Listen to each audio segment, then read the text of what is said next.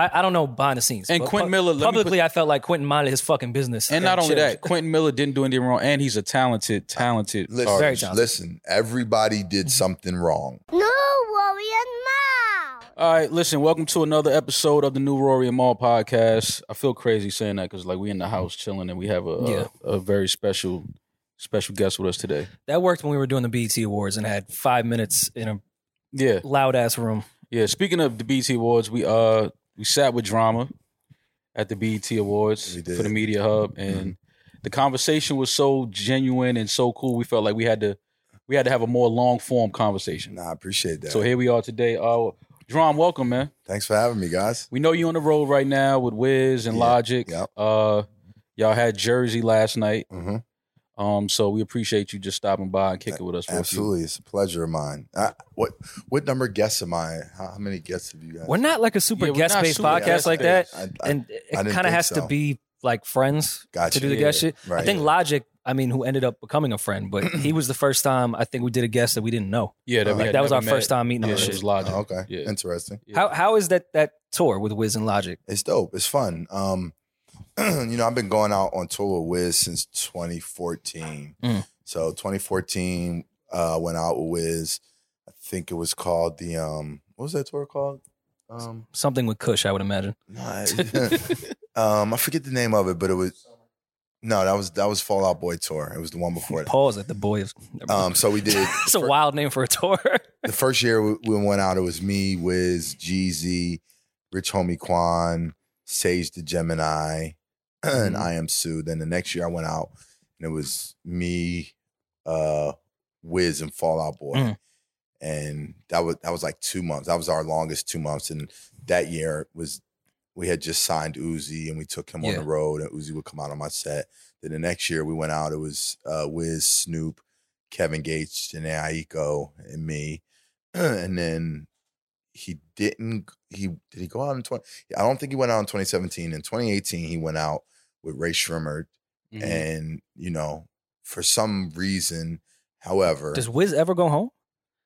He works a lot. Yeah, he lives on the road. Wiz is on the road. Yeah, he works a lot. And it's dope to watch somebody of his caliber be able to tour like year after year after year, even if he doesn't technically have a hit record out. I definitely remember being out when like what's the song called? The big one. The Fast and the Furious, right? What's it called? No, See You Again. Like we went out, I think that was 2015, and that was when it was like on fire. Then I didn't go out one year, and Wiz wound up telling his manager Will, like, yo, we're never doing this shit without drama again.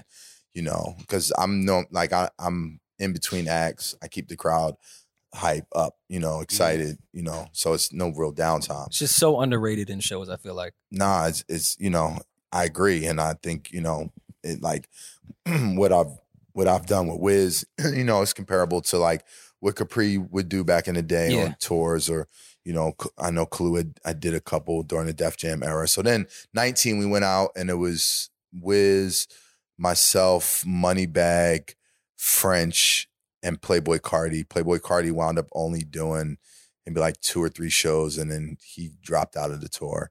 And then, like COVID hit, and then we came back, and this year it's Wiz and Logic, which is dope. I've definitely been familiar with Logic and his music over the time, but I can't front. I was a little surprised to see how big his fan base is. It's huge. Yeah, he's definitely huge. So, and going out with Wiz is somebody that in the business, I really consider like a friend. You know what I'm saying? Of course, I know everybody. I'm not really the type of guy that like, you won't see me at a lot of like the quote unquote industry functions, or, I'll make. Stay to your circle, the guys that you connect with. I'm with the fam. Like I'm with my business partners, my friends, our people. But, again, Wiz is someone I've known since 2008, 2009, since I've been going to Pittsburgh, and I was definitely an early supporter. So, he's a great guy, and, we have a great relationship. So, and I love it. I just love the vibe, the summer tour, Wiz's fan base and going out. And what's really crazy, is like this year, it's like, even when I like walk on the stage, like when I come out for my first set, it's like I'm hearing these kids like literally chanting my name, Drama, Drama, Drama. And it's like, wow, it's like even 8 years into touring with Wiz, you know, I'm at a place in my career where it's like, you know, I'm as relevant as ever, you know, and the audiences sometimes get younger and younger. You know, when I say, you know, if you was born in the year 2000 or after, you know, it's louder than, I don't think I've ever even said that on a tour, you know what I'm saying? And, you know, clearly there's majority 90s babies in there, but there's a lot of 2000s and after. And the fact that they're, you know, familiar with me or, you know, are still excited to see me is like, you know, it's somewhat surreal and very humbling in a way. And, you know, I know just my recent projects with Tyler and, you know, with Dreamville or, you know, them knowing me because of Jack. Like it's always interesting, like what people know me for. You know, there's a generation that clearly knows me for Gangsta Grills. Right. You know, I meet women who know me because of Wishing, my record with Chris Brown. And there's people that know me because of Uzi and Jack. And now there's people that know me because of Tyler, Call Me If You Get Lost. So, you know, it's just dope, like just to, you know, and then there's people that know the whole span, but there's definitely like various audiences that are familiar with me because of a significant point or period in my career, you know? Does the set have to change because of that? Especially with like Logic being with Wiz and obviously a younger generation knowing you. Can you play the old Gangsta Grill stuff on this tour, or do you have to kind of stay I don't really touch on it. I mean, you know, my set at all? Very little. I mean, like on my first set, I play some Wayne, but I don't play Gangsta Grill's Wayne. Like I don't play Cannon, for instance. Could I? Possibly, you know, but I know they're more familiar with a Millie. You know what I'm saying? So, but I talk about like, you know, when I get on stage, I'll talk about like, yo, has anyone ever listened to my mixtapes? Is anybody familiar? And I get a lot of hands and, you know, they definitely know Call Me If You Get Lost or, you know, people know my catalog and I hear them screaming out various things. So, you know, I've done tapes with everybody. So it's like, you know, whether it could be a Kevin Gates tape or a Chris Brown tape, like, a Gucci tape, like it, you know, the span of what people, you know, love or you know, signify me with is like always interesting to me. I'm curious if the Logic fans would like Lil Wayne. I'd be terrified to DJ in front of you know what? I feel like if you don't play 36 Chambers, but they're also 14 years old. So I feel like Logic fans and Lil Wayne fans are kind of similar. Yeah. I kind of feel like they are. I mean, Logic is a spitter. Like, Logic's a rapper. So I feel like if you're a Logic fan, like, when you say 36 Chambers, are you talking about, like, Wu-Tang? Yeah, I feel like you would have to play, like, that type of hip-hop. Because I know Logic likes that type of shit. I'm sure he loves Wayne, too. But I don't know if his fan base, I feel like they would be the purists. But they're also very young. So I wouldn't even know. I think that's going a little deep. Yeah. Because I feel like the younger fans would be the nerdy, like, hip-hop, research everything type of thing. I play more Uzi and more fucking Check West, or I would be terrified than I do 36 Chambers per se. You know, I was surprised to find out in talking to like kids born in 2000. I was surprised to see how much they love Playboi Carti. Like, I had no idea. Oh my God, he was like God. Like I'm late to that. I did not know that. On a whole nother level. Yeah. I did not know that. Oh. And I'm like, I'm talking about kids that are like 15, 16. I'm like, who's your favorite rapper? Playboi Carti. And I'm like, really? Out of this world. Have you seen footage of Carti's performances? Yeah. Like, this shit is bananas. Yeah, it's different. Like, I have not been attacked online the way I have like Playboi Carti fans. I thought it was the Barbs. When the Donda show happened and Playboi Carti came out and like the shit, I think I tweeted something like Kanye brought out Insane Clown Posse. Oh, that was on your top. Oh my!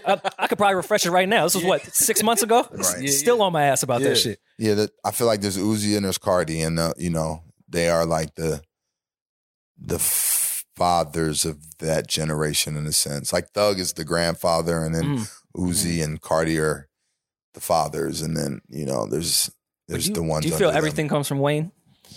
I feel like a lot comes from Wayne. I feel like there was Pac.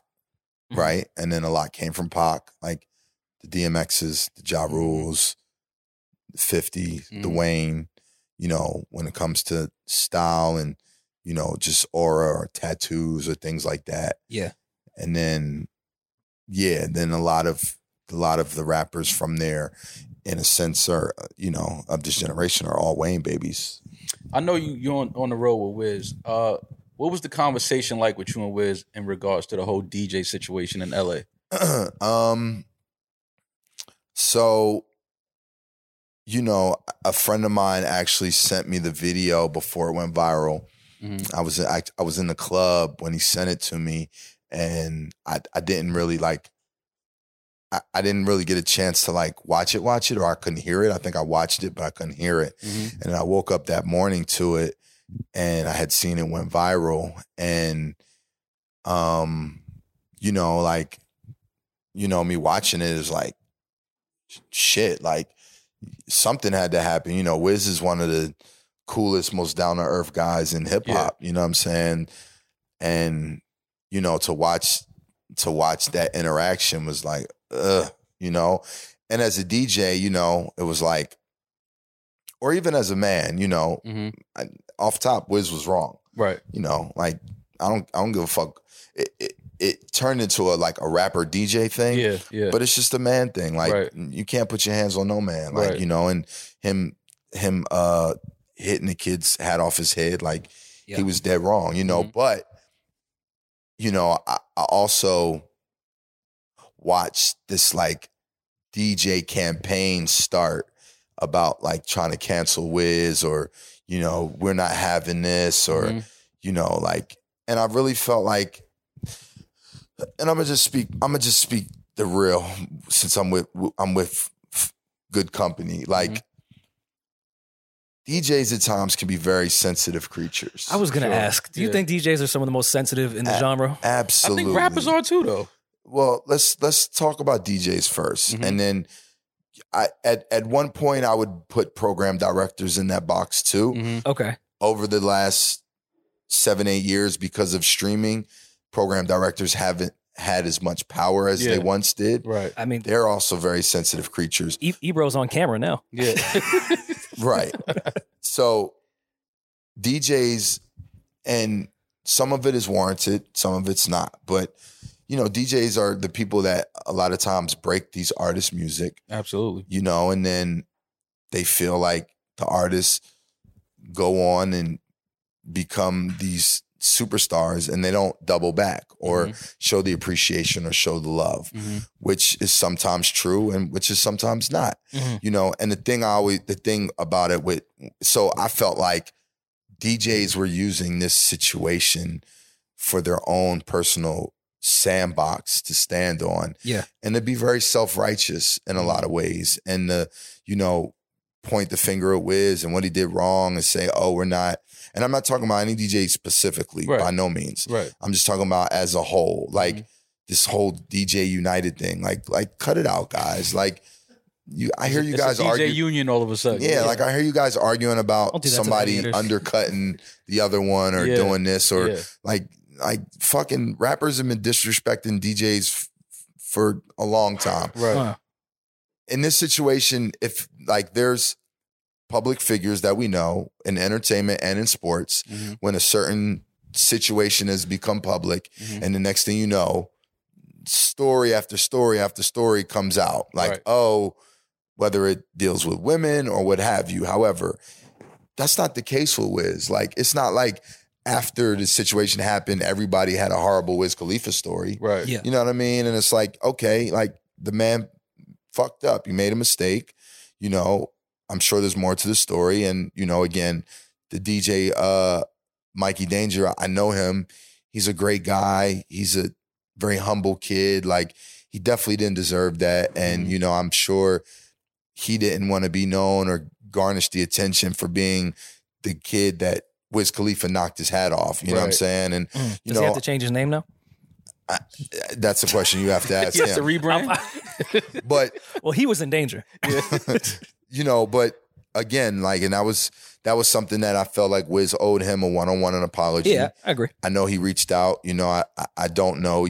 if they had ever spoken. But I also, and I didn't want to come off as biased because I'm literally on tour with the guy right now, but I wanted to give him the opportunity to, to at least like speak his piece. Mm-hmm. And, as I saw the DJs kind of like, just, I don't know, like, I don't like just starting this whole cancel campaign and like ganging up on Wiz. Like I felt it was unfair. And I actually like, I was trying to reach out to Kid Capri. Mm-hmm. Kid Capri went, made a statement. And, Wiz, even him and Kid had their own conversation. And you got sat down with Envy too, right? Envy wound up calling me around that time. And I had just got off the phone with Wiz and we were speaking and I was like, look, we could just go on my gram. Like he was like, yo, let's just do something. Like, let's go on your platform and, speak your piece. And I was cool with that. And I don't want to underestimate my platform, but when Envy called me and he was like, yo, I'll come down there, we can do it and put it on the Breakfast Club. For me, it was like, it's not really about me. Like I could easily just do it myself and me go viral and it'd be a Drama and Wiz thing. But I was like, yo, having Envy there, two DJs of our stature, and then also having that platform at the Breakfast Club, I was sure that the message would gain the traction that was necessary to put it all to bed. Because at the end of the day, the news was going to be old in 3, 4, 5 days and everyone was going to move on. But if Wiz didn't address it, the DJs might not have moved on. And I was like, yo, I seen DJs making comments like, let's cancel Wiz. I don't even play Wiz in the club anyway. I'm like, well, what the fuck are you talking about? Right. You don't even play the man's music anyway. What? Why are you so... And why are you ready to? Why are you ready to be Al Sharpton? Like, cut it the fuck out. And Wiz, to me, it was surprising, one, because Wiz has always been known as the cool guy. Absolutely. And I think he had an uncool moment for maybe the first time that I can remember, and DJs didn't like it. And like you said, I didn't even know Kid Capri had an Instagram. I didn't even know he was on social media. Yeah. I'm from the Bronx. I love Kid Capri. That's disrespectful. Probably one of the first mixtapes I ever brought was a Kid Capri tape. And you don't follow him on the gram? I don't follow him on the gram. But it was good to see. It was good to see. No money bags under Capri? No, not at all. But it was good to see Kid Capri voice his opinion and be like, yo, that was fucked up. Because it was, but... Canceling Wiz, Wiz is cool, bro. He had an uncool moment. That was all. And Kid's perspective was... And he had just did the Breakfast Club and he had kind of been speaking about something similar. And he was like, I just don't want Wiz to be an example of younger rappers thinking it's cool to disrespect the DJ. It's honestly the Chris Rock, Will Smith situation. 100%. With comedians. Like, we have to nip this in the bud now because we're just going to get smacked every show at this point. It literally felt like the same type of situation. Yeah. And it was like, people were like, what? Wiz is such the cool guy. Like, what's going on inside of him that made him do that? Yeah, it was something Same else. thing they did with Will, where they were like, yo, Will is like, we never would expect that from Will. And then, here was the victim in Chris Rock or in Mikey Danger, where it was like, they didn't deserve that. You know what I'm saying? And I've been to Poppy when Mikey Danger was DJing. He's not that bad of a DJ. No, he's a great DJ. He's had Poppy turned up a few nights. He's opened up for me No, he's a great DJ. Yeah. He's opened up for me numerous times in the last decade. And he's a great kid, man. He's a cool guy. And I'm, again, like I said, I'm sure just the attention and what, he probably had DJs calling him. I'm sure he has some family members that was ready to train to go, you know what I'm saying? And he was dealing with his own personal stuff. So, I felt for him, you know what I'm saying? So he had an uncool moment, but we love Wiz. He's one of the coolest dudes in the game. Where do you see DJing going in the next 10 years? Since we were talking about program directors and radio changing, I feel like with the festival space, the DJs that get booked kind of got their name from radio, and that's how they're continuing their career. But there's plenty of DJs that didn't get in the space you did with actually putting out projects, and you're attached to things outside of just DJing. Right. What does a new DJ do now? It's a great question because I literally had a DJ call me the other day. He was from Nashville. And he called me and he said, yo, I just need some advice. I got like 5 artists and we're about to do a show in Denver and I'm going out there and how much should I be charging or taking from these artists?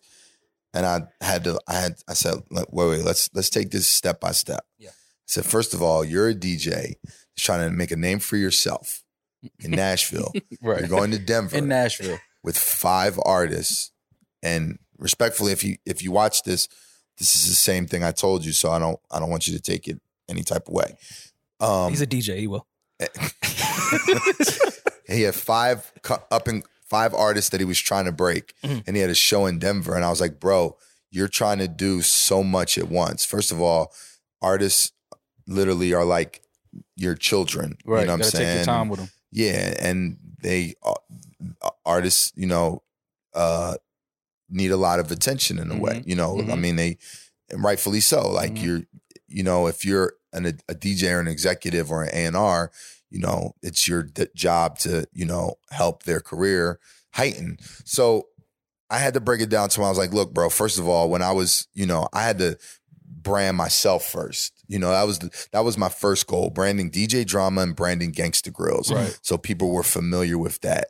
When I first started working with Tip or Jeezy, they were local artists. T.I. was signed, but he wasn't the national guy. Jeezy, like Coach K lived around the corner from me. You know what I'm saying? I would make show CDs for Jeezy for $100. So, and I just tried to explain to him that he was trying to take on too much at once, and it's like, as much as like, it's like, yeah, I came from an era where I was able to make mixtapes and attach myself to projects and artists and brands that DJs can't necessarily do. Like the mixtape space is literally non-existent right now. Yeah. I mean, people are still coming to me to do tapes, but one, it's for the nostalgia of it, and it's two, because I'm already a brand. Right. But like a new DJ technically trying to make a mixtape is kind of difficult because mixtapes aren't what they used to be. But also, I had the advantage over the OGs in my time because they didn't have the internet or they didn't have mixtape websites. So what they had to do to go hand in hand to get their name out across the country, my class was able to do faster because we had the internet and the accessibility. And then, after that, the Dat Piffs and a lot of mixtapes came. So it's like at the same time, but I also didn't have social media. I didn't have Twitter and Instagram and TikTok to move, to move in that quick of a space. So I think everybody just has to take advantage of, the accessibility or where you are in that space. And I told him, like, the thing I told him was like, yo, look, what I did was I didn't, I took a formula that was hot up north on the East Coast and just applied it to Southern music. Like, I didn't invent the wheel. Right. You know what I'm saying? But I utilized like the artists and the space where I was. Thankfully, I was in the South where, imagine if I would have moved to New York from Philly, I would have, been competing with fucking everybody. I was in an area where honestly, the guys before me, the big oomps, DJ Jelly and Oomp Camp and other DJs, they weren't like focusing on like dope covers and they weren't like talking on their tapes or, the one thing I do feel like I brought to the table was I like before me, people just would do like shout outs and shout to shout out to Rory and Mal, like 125th Street or what have you. Like I turned my shit into speeches. And that was something new that I brought. But I didn't invent the wheel. Like I was fucking biting the fuck out of Who Kid and Green Lantern. Like me and Cannon just used to like, every time Who Kid or Green would drop, we would just go crazy. Like, oh my God, like look at the fucking fold outs Who Kid has with the MTV logos and the 8-page spreads and Green like with his drops. And there would be no Gangsta Grills drop, Little John's Voice, or no Cannon drop if it wasn't for Green. So I say that to say that like, look, like I'm not telling you to go invent the wheel, but like, you have to find your lane. You have to. But you guys were a bit more hands-on, I feel like. And that's where I think DJs need to go back to brand themselves. Because it isn't, hey, submit a mixtape to me and put your drops in the front and back. Like, you and Cannon were really putting those together with 100%. the artists. And I think that's what DJs kind of need to do, even in the TikTok era. Like my man Austin Mills, Dope. DJs gigs and shit. Congrats but his to him. biggest thing now is doing these remixes on the MPC Right. on TikTok, and And that's it's what's fire. getting booked at Coachella. And then he not just got a record deal, right? Mhm. Yeah. So somebody like Austin Mills is great example. Like I love watching him on the ground. I'm not really heavy on TikTok, but you know, he's doing the same thing the on TikTok. remixes that he does, like them shits is fire. And you know, he brought something to the table, and he just wound up getting a record deal. Like perfect example of somebody who utilized his platforms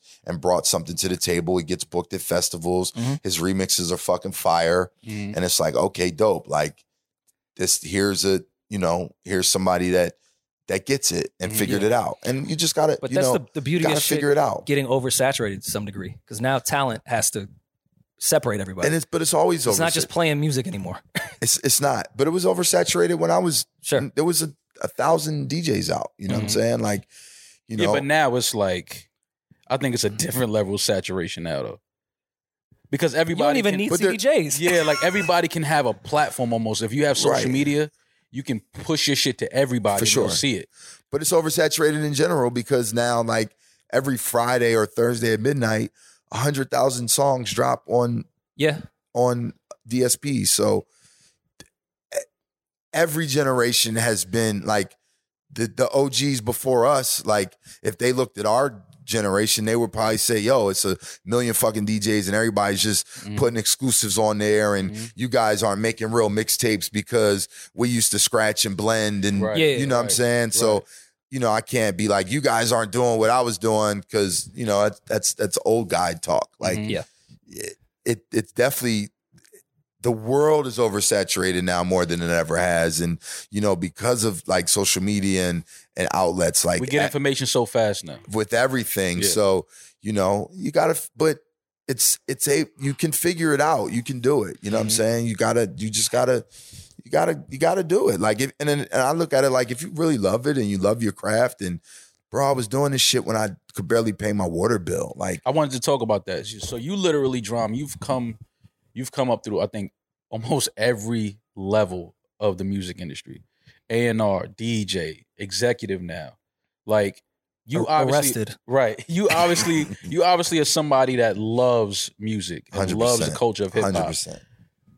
To the guys that are starting out now, like we were just talking about, what's important for them to know going into it, and as far as their goals, like should it be money, or should it just be about changing something in the culture, leaving their imprint and helping other artists and helping other, because from a college student, DJ, right, A&R, to now an executive of, you know, an imprint and a label with some of the most influential and successful artists that we have in the culture. And I have a Grammy. And you have a Grammy winner. Like, that's you know what I mean? Like, that's almost like, yo, here, look at what this guy did. Right. And try to follow that. Right.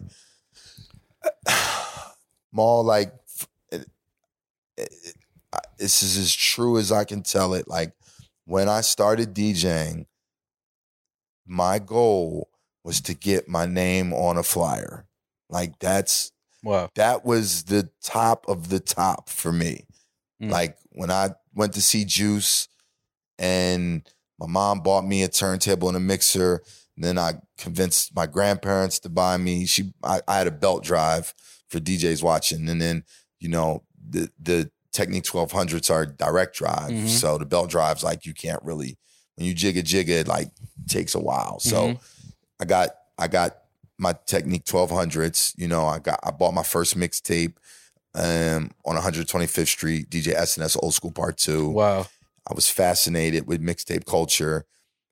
But like, yeah, like when I was in high school and I was DJing, like, yo, I was like, when I used to go up to Broad and Erie from Central High and people would pass out flyers, I was like, man, I gotta get my name on a flyer. Like, I gotta get my name on a flyer, you know? So everything that I've accomplished is like, it's been extra, you know? It's like, you know, and I've had so many moments, like when I made Trap or Die, I was like, how the fuck am I gonna, like, what am I gonna do next? Like, right.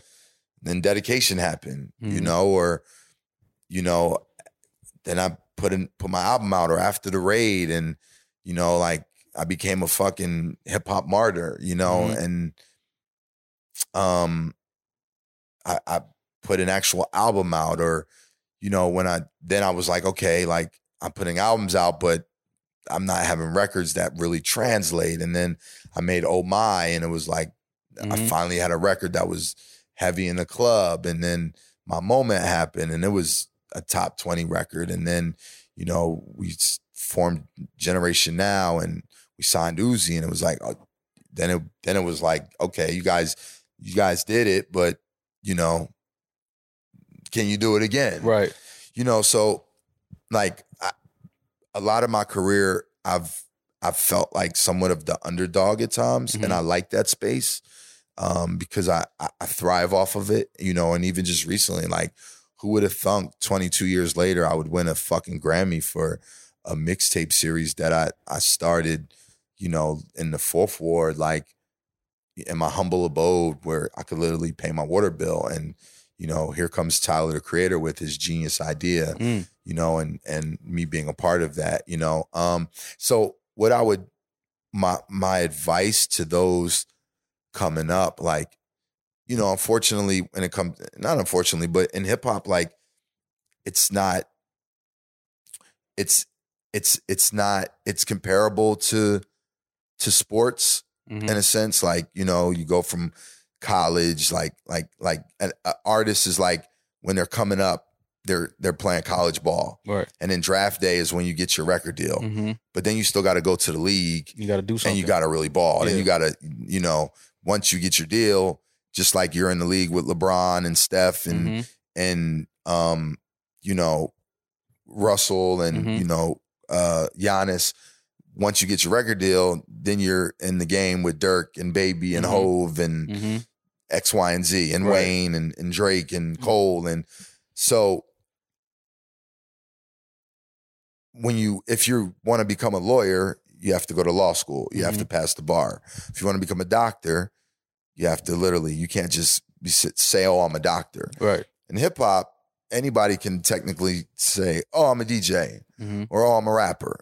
And they could be doing it for 6 months, and you could literally get a record deal or make a record that translates and becomes a hit record, which is dope. You know what I'm saying? But I'm somebody that I've always felt like one of the reasons why I'm here, and one of the reasons why I've sustained a career and been through so many generations of hip hop and so many time and spaces, is because I'm really a student of the game. Like, I'm really from the cloth. Like, I did this because I love it. You know what I'm saying? I didn't do it.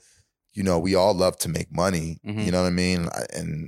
I love money. You know, it's great, but I didn't start doing it because I wanted to make money. I did it because I loved music. I loved hip hop. Like, I loved that feeling of hearing a new song on Clue's tape, or going to school, listening to Smith & Wesson, or fucking when Tribe would drop, or when Wu-Tang Forever came out, or when Outkast would come out, like, in so many places. So I just feel like, and specifically for DJs, like, you know your history, you know, at the minimal, like, you should be able to kind of know, because it's only going to help you. Like, one of the reasons why I knew, like, when me and Tip first, like, kind of came together was because I was like, oh, okay, Jazzy Jeff and the Fresh Prince, Eric B. and Rakim, like, Jam Master Jay and Run DMC, Who Kid and 50, like, Green and M.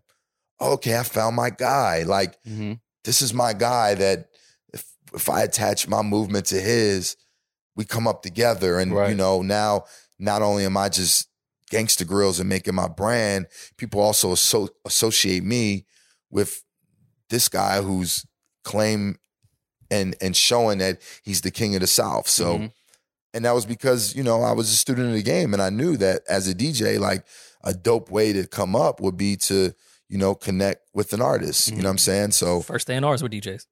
100%. And anyone could play the record that's already number one. Right. I can hit play too. Exactly. And that's one thing about, like, when I get booked at gigs or doing shows, like, you know, I love to play the records that are hot, but you know, people also, I want to play something new, even if they looking at me like, I'm like, yo, remember where you heard it first, like, and you know, there's a way to break a record, and I think that that's been part of my success, and that's what I would tell a lot of, like, you know, up and coming DJs, that there's a lot of ways for you to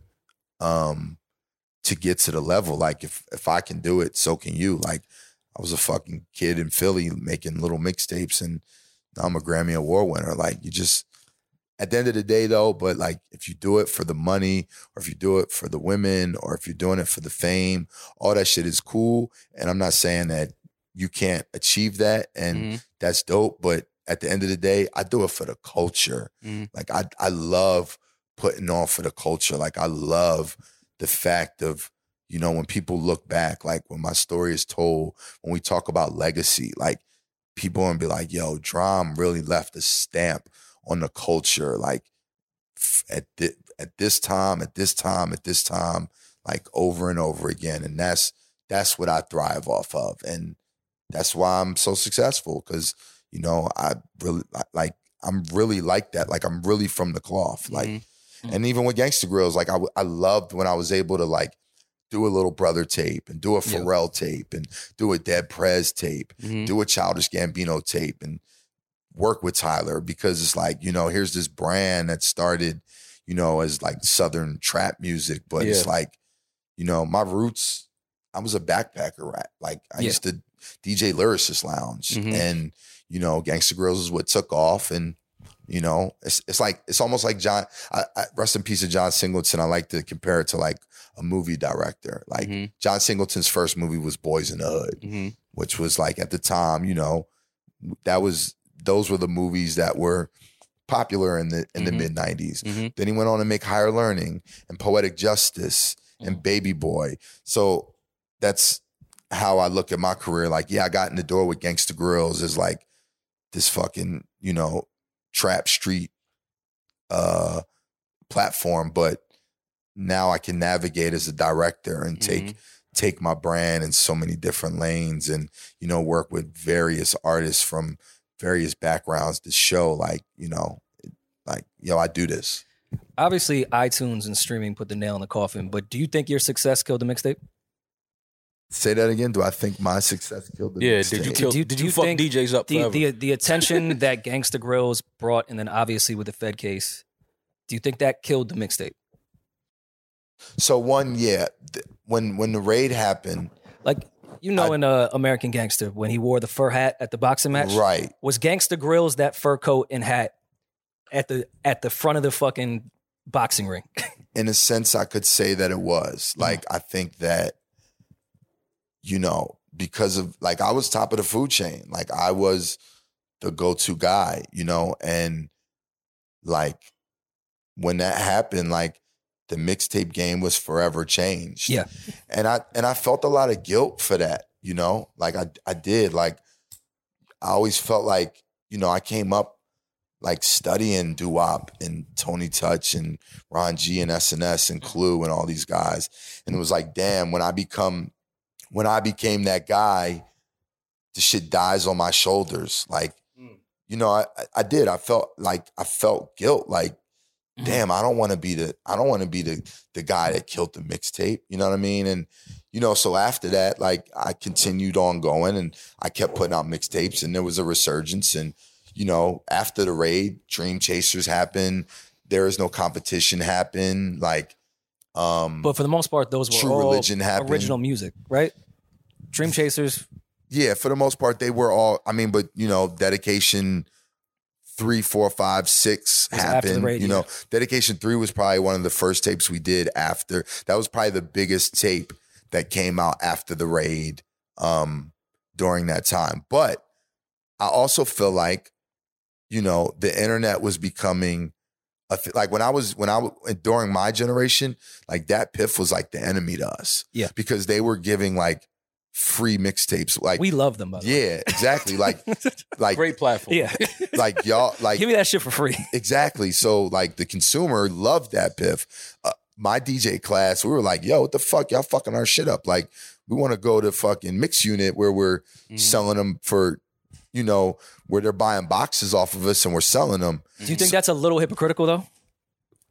Well, because if you look at, let's say Sky's the Limit. I don't know who produced that, but Mike Jones and that producer, I could say was looking at y'all like y'all were looking at Dat Piff. 100%. Like that's my beat, and now you're making money off something without any publishing, any contract, 100%. And then get your pH balance. Thank you. You know, then I started getting calls. Damn, I dropped the cap. That's right. Then I started getting calls. You know, my man Tech, who manages 2 Chainz, called me and was like, yo, shout out to Tech. Live Mixtapes wants to reach out to you. They want to have a convo. They want to talk.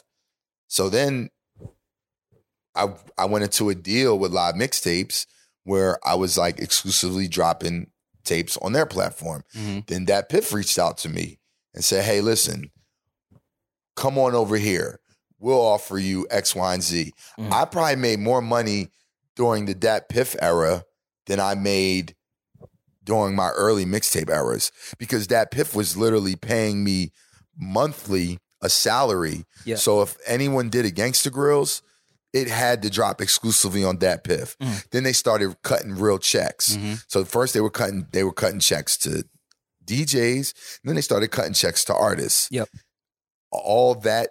And so let me just back up a little bit. So then around the time that the raid happened, you know, the blogosphere were becoming the new mixtapes. Yep. Like Two Dope Boys, sure, Nah Right, Rap Radar. That's where people started to get their new music from instead of mixtapes. Yeah. So it went into that space. They became the new mixtapes. And then this whole crop of new artists came out where they were putting out mixtapes without DJs.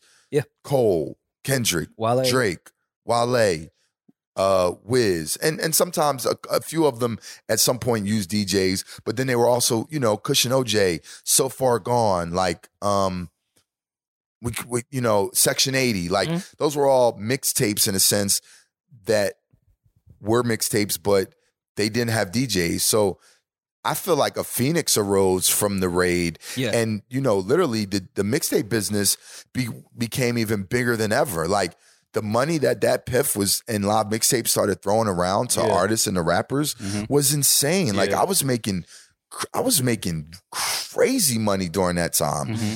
And then Drake went and did If You're Reading This, what's it called? If you're reading this, it's too late. If you're reading this, it's too late. And he put it on the DSPs.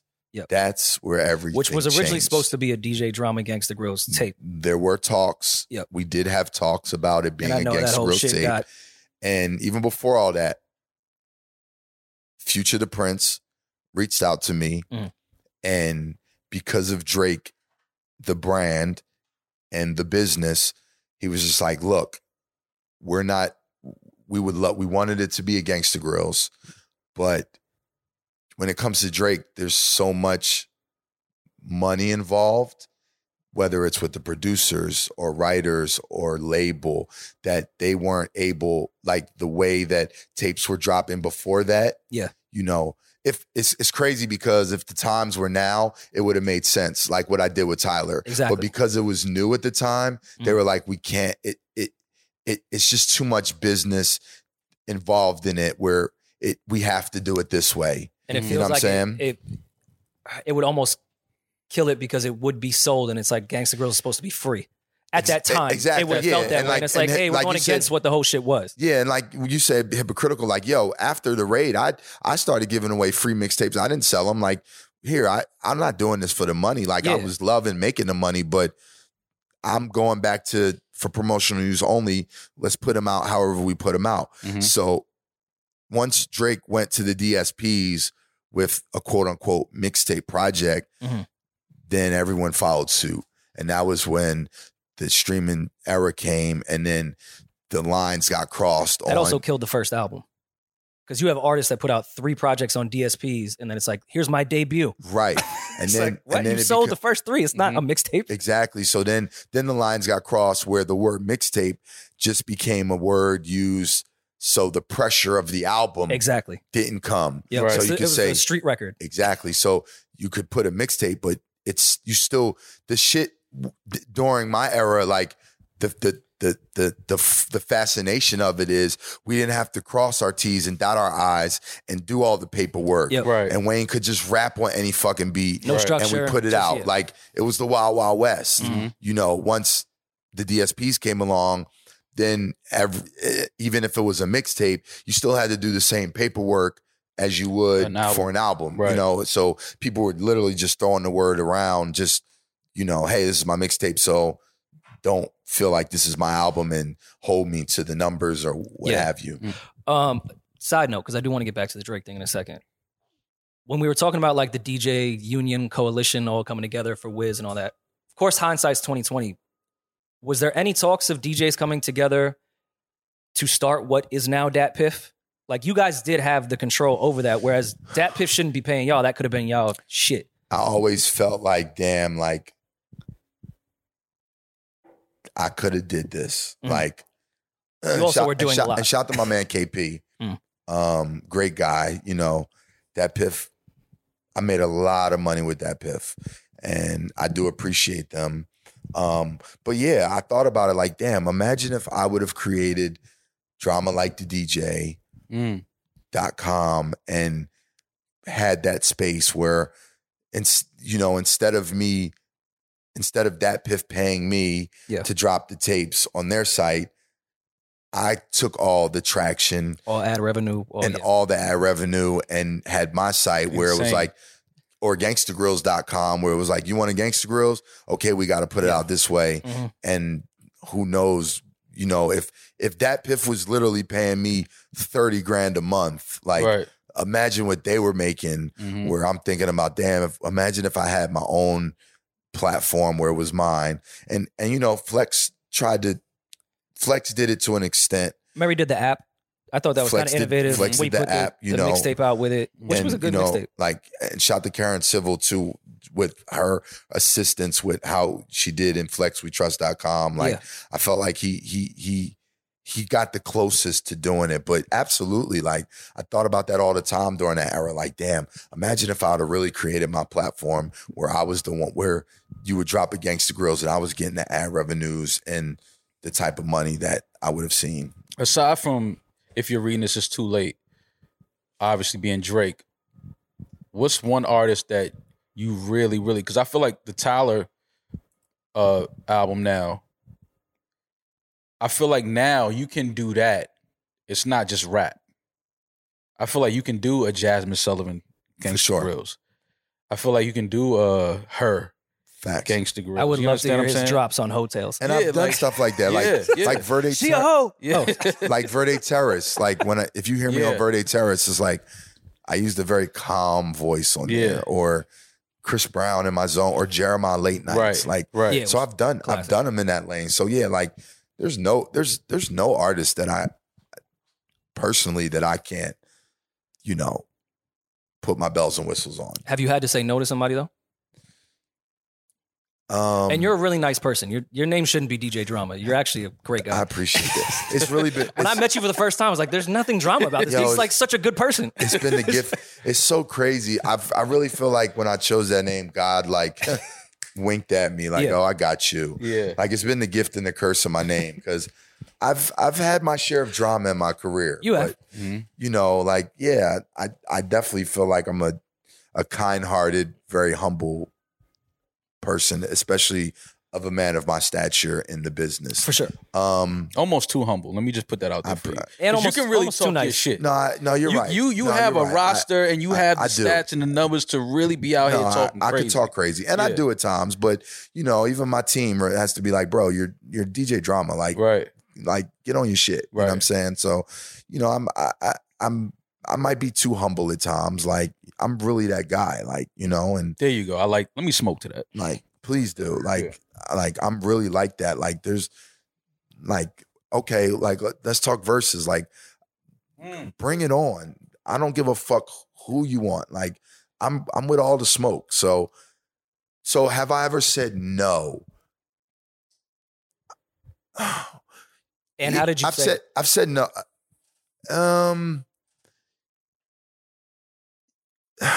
Bow Wow came to me at a time. Friend of the show. What's crazy? And I would like a Bow Wow Gangsta Girls.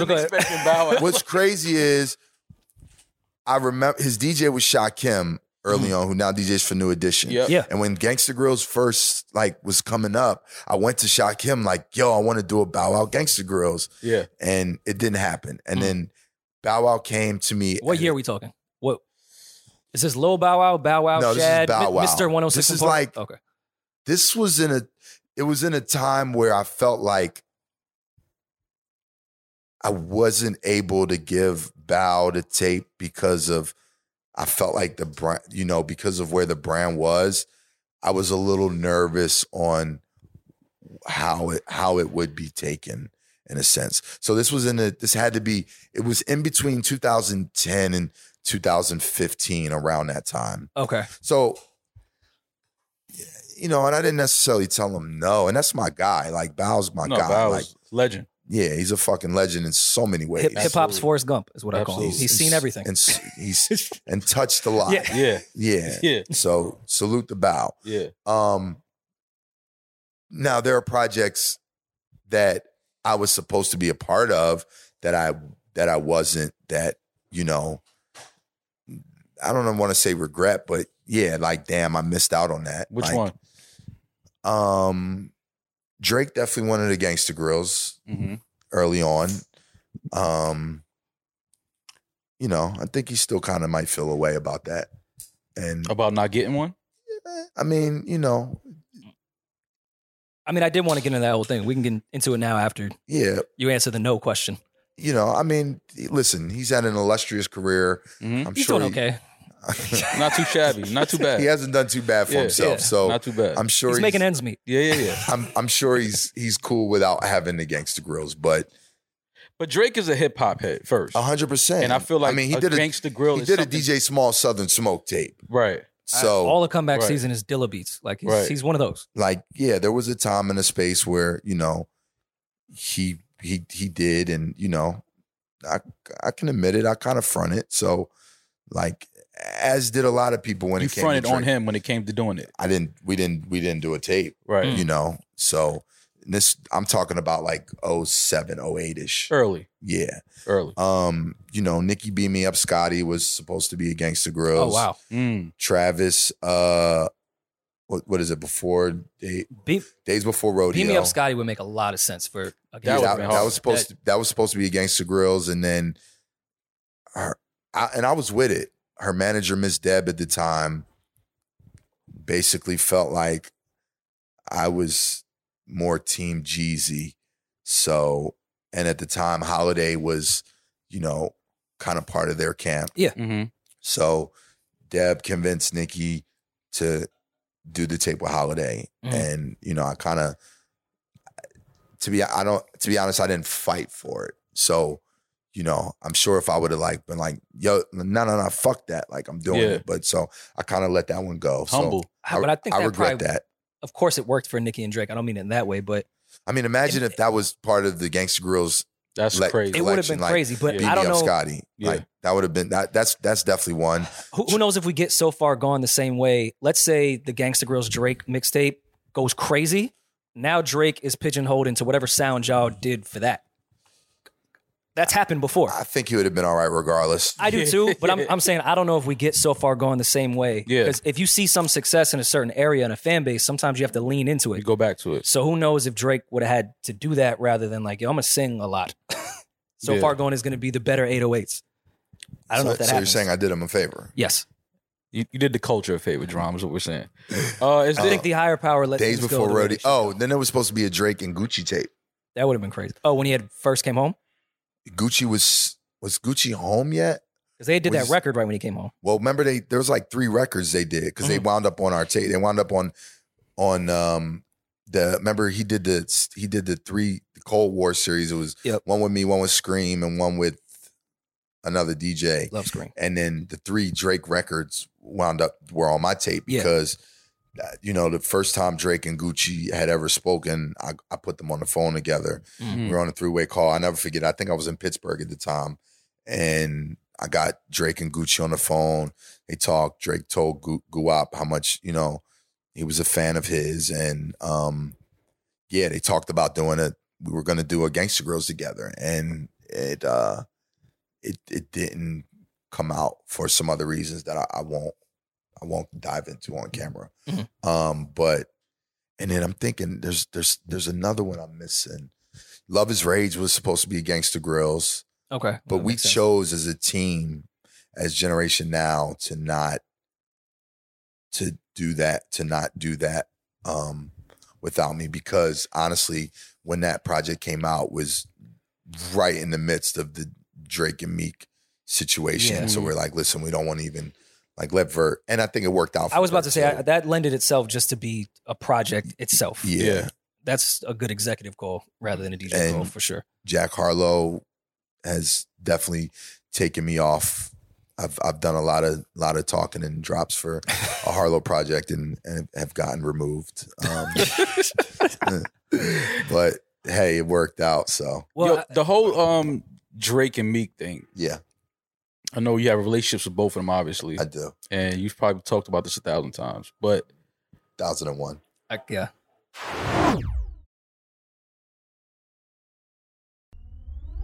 The whole Drake Meek situation. You know that you What's have. that? There's a little situation that happened a few years ago that may have not familiar. Changed the entire trajectory of a lot of situations in our culture. I've heard about that. I've heard about that. Your position in that whole thing. Yeah. I don't know if you've ever really talked in depth about it. I have. But looking at things now, do you feel like your role was as big as it seemed at first in that situation? I had a role.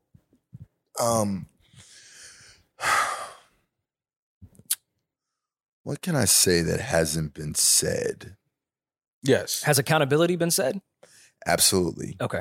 I've taken accountability for my role in it. Mm-hmm. Have you called both of them sensitive on camera as well? Say that again? Have you called both of them sensitive on camera as well? No. Okay. I've never called both of them sensitive. I'm sensitive. I'm just saying. It's not an insult.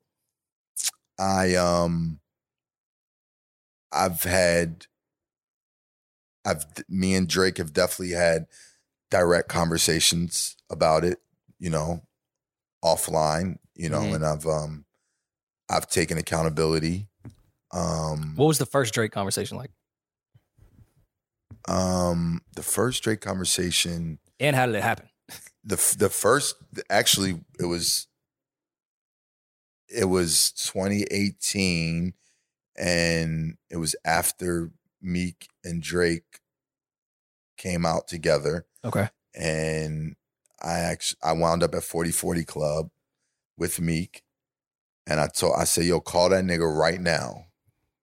Put me on the phone with him. Like, y'all not gonna because I watched it all happen, and I'm like, So Meek called Drake, and and don't you hate when friends that were beefing become friends again? You feel what I'm saying? And now they're beefing with you. Yeah, I'm like, like, wait, y'all friends again? Yo, Drake was my guy. Like, we was good. Like, anytime I would go to Toronto, like, he would come to the club, or we'd go out to eat, or I went to multiple OVO fests, and like, that was really my guy. So, Meek put me in the line of fire. You know what I'm saying? And again, I've taken accountability for it.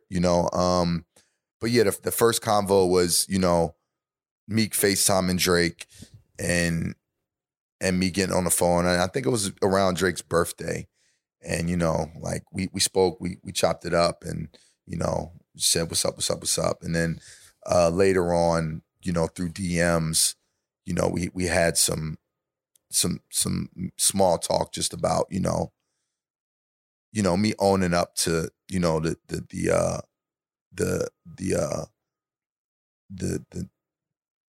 my part in how everything, transpired. And, you know, a lot of it honestly too is, I mean, like, unfortunately, you know, the person that like suffered the most was Quentin, you know, and like, I mean, my next question, my if guy you've right spoken there. to him before. you know, yeah, I've spoken to Quentin on numerous occasions.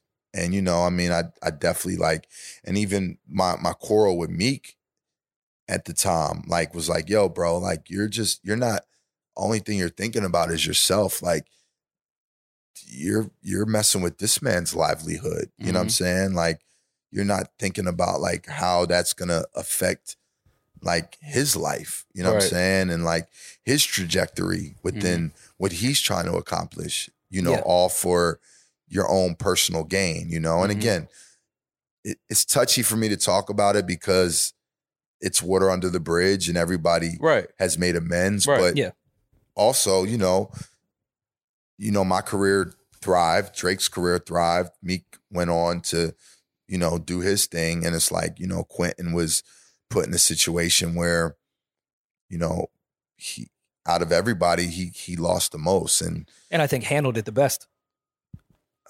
As far as public let me put it like view. this. I don't know behind the scenes. And Quentin Miller, publicly, I felt like Quentin minded his fucking business. And not only that, Quentin Miller didn't do anything wrong, and he's a talented listen, very talented. Listen, everybody did something wrong. Okay. Everybody. Quentin did something wrong. DJ Drama did something wrong. Drake did something wrong. Meek Mill did something wrong.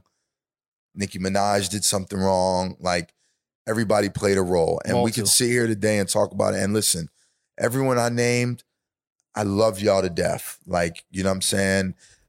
And I hope no one takes this the wrong way. And again, it's water under the bridge. It went down, you know, it was a hip hop moment. You know what I'm saying? Like, it's hip hop history. And, you know, like, there's a lot that I've, you know, those guys have gotten to tell their true side of their stories. Like, you know, I've gone on Drink Champs, I've discussed it. Yeah. I've gone on Ebro, I've discussed it. Talked about it with Angie. I talked about it on Rap Radar. So, you know, you can go through since 2015 and hear sound bites at various times of, you know, how I felt or what I've said. But there's also a lot that I've held back on. For sure. And haven't put out there. One day, will it all make sense? Maybe. But, you know, maybe some things are just left to be untold. You know what I'm saying? And, you know, like, everybody played a role in how it went down. You know what I mean? And nobody is like, was all the way like just innocent in a sense. Do you still have a relationship with Quentin though? I do. I mean, Quentin, when me, Drake, and Jack took the picture at Kentucky Derby. Quentin took it? I was about to say, Drum, you a sick nigga. Quentin in Kentucky. Yeah. Sounds like a reality show. I don't know if it was on my page or if it was on one of the socials that reposted it, but he did make a comment. So I think, you know, he may have felt the way, but I've also what was the comment? Like, I've had many conversations with Quentin over the years where, you know, Quentin himself has told me like, yo, Drum, like, through it all, like, I respect you and I appreciate you, and, you know, that he doesn't hold me responsible for how things transpired. So, you know, I'm sure when he saw Drake and Meek make up, you know, it was like, damn, like, when they went through all this, and again, like, he was the one like kind of left out in the cold, respectfully, you know. And yeah, when he saw me and Drake and Jack take the picture, like, you know, he might have felt the type of way, and I get it, you know, from his standpoint. Like, again, like, if we talk about me, Drake, Meek, and Quentin, like, there's three people that that's career since then has gone on and just elevated. And then, Quentin was put in a tough spot. So, well, do you feel he was blackballed, or maybe just didn't capitalize on the opportunity as far as eyes being on him? Of course, put in a weird situation to begin with. So I'm not even going to begin to play Monday morning quarterback on how he should have handled that. But to some degree, not even some degree, the three of y'all were already established crazy. Right. Quentin was an up-and-coming artist and writer. Right. So, of course, that helped and didn't help, but yeah, we get our opportunities. And that's how I met L's, Quentin. That's how I met Quentin, because we were interested in signing his group, the Wedding Crashers. Like, so it wasn't, my relationship with him wasn't malicious by any means. Yeah. And it got painted that way, and like, I got a lot of fingers pointed at me like I was the bad guy. And it was like, I made a mistake by telling my homeboy something that I shouldn't have, and he handled it the way he handled it, you know what I'm saying? But like, I felt like I got a lot of the butt of the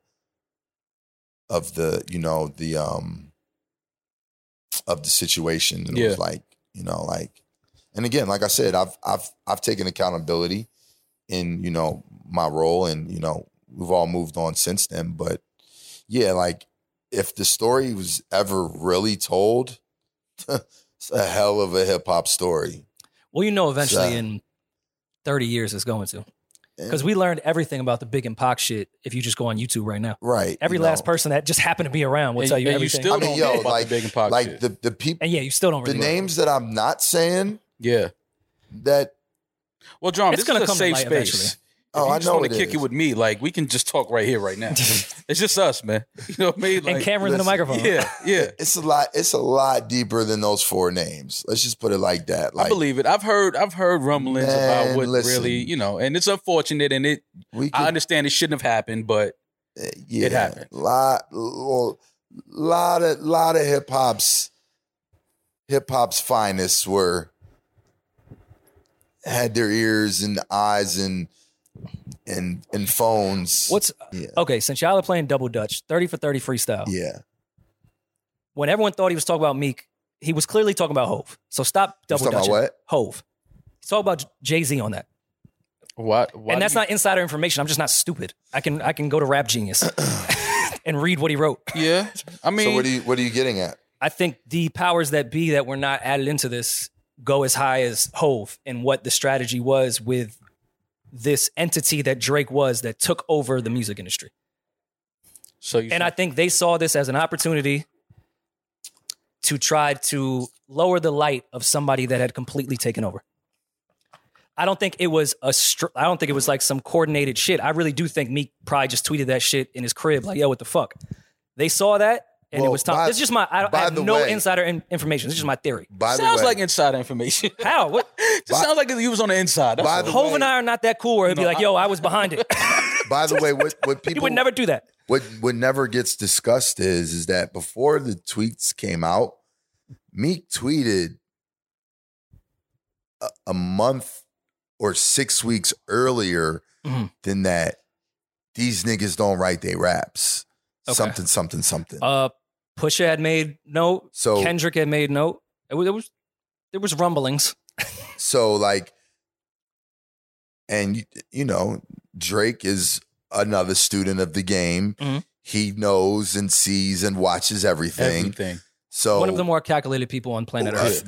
He plays chess, not checkers, at all times. Mm-hmm. Yeah, and if not the best, one of the best. Meek first tweeted it before he name dropped. Mm-hmm. You don't think Drake saw that and was like, "Oh, okay, I know what's going on." Yeah. So back to the powers that be. I mean, like I said, man, it's a lot to it. We could be here for a while. Do we think hip hop was better off for it though? Because I think it was as messy as a moment as it was for everyone else. Moment. As just a fan, as a fan of the culture, like we needed that. I hate that it happened because it was a lot of personal shit, but it was, part of it. It was I the love closest, that it happened. It was the closest we had to Nas and Hove since, like, when I would say happened, so, yeah. You know, and like Back to Back was a fucking smash record that played in the club. Like, you know, you had two like power, you know, humongous figures within the culture. Meek, who was a representation of the streets, and Drake, who was like, you know, who, what did he say? You getting bodied by a singing nigga, like, who also was a fucking, you know, this amazing spitter, you know what I'm saying? And like, you know, I always told people like, yo, like, first of all, like, give that man credit for even being able to hear bars from Quentin Miller and to see how dope they are. Right. Like, and like, a lot of people wouldn't even be able to do that. Right.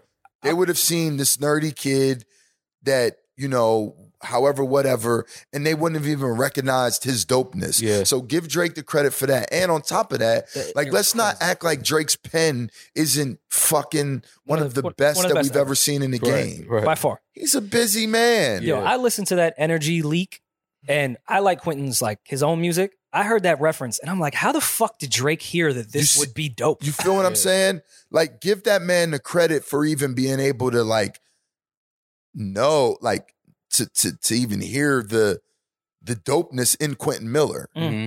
A lot of people wouldn't have been able to do that. Right. They would have looked right past it. You feel what I'm saying? And like again, like, let's not question Drake's pen.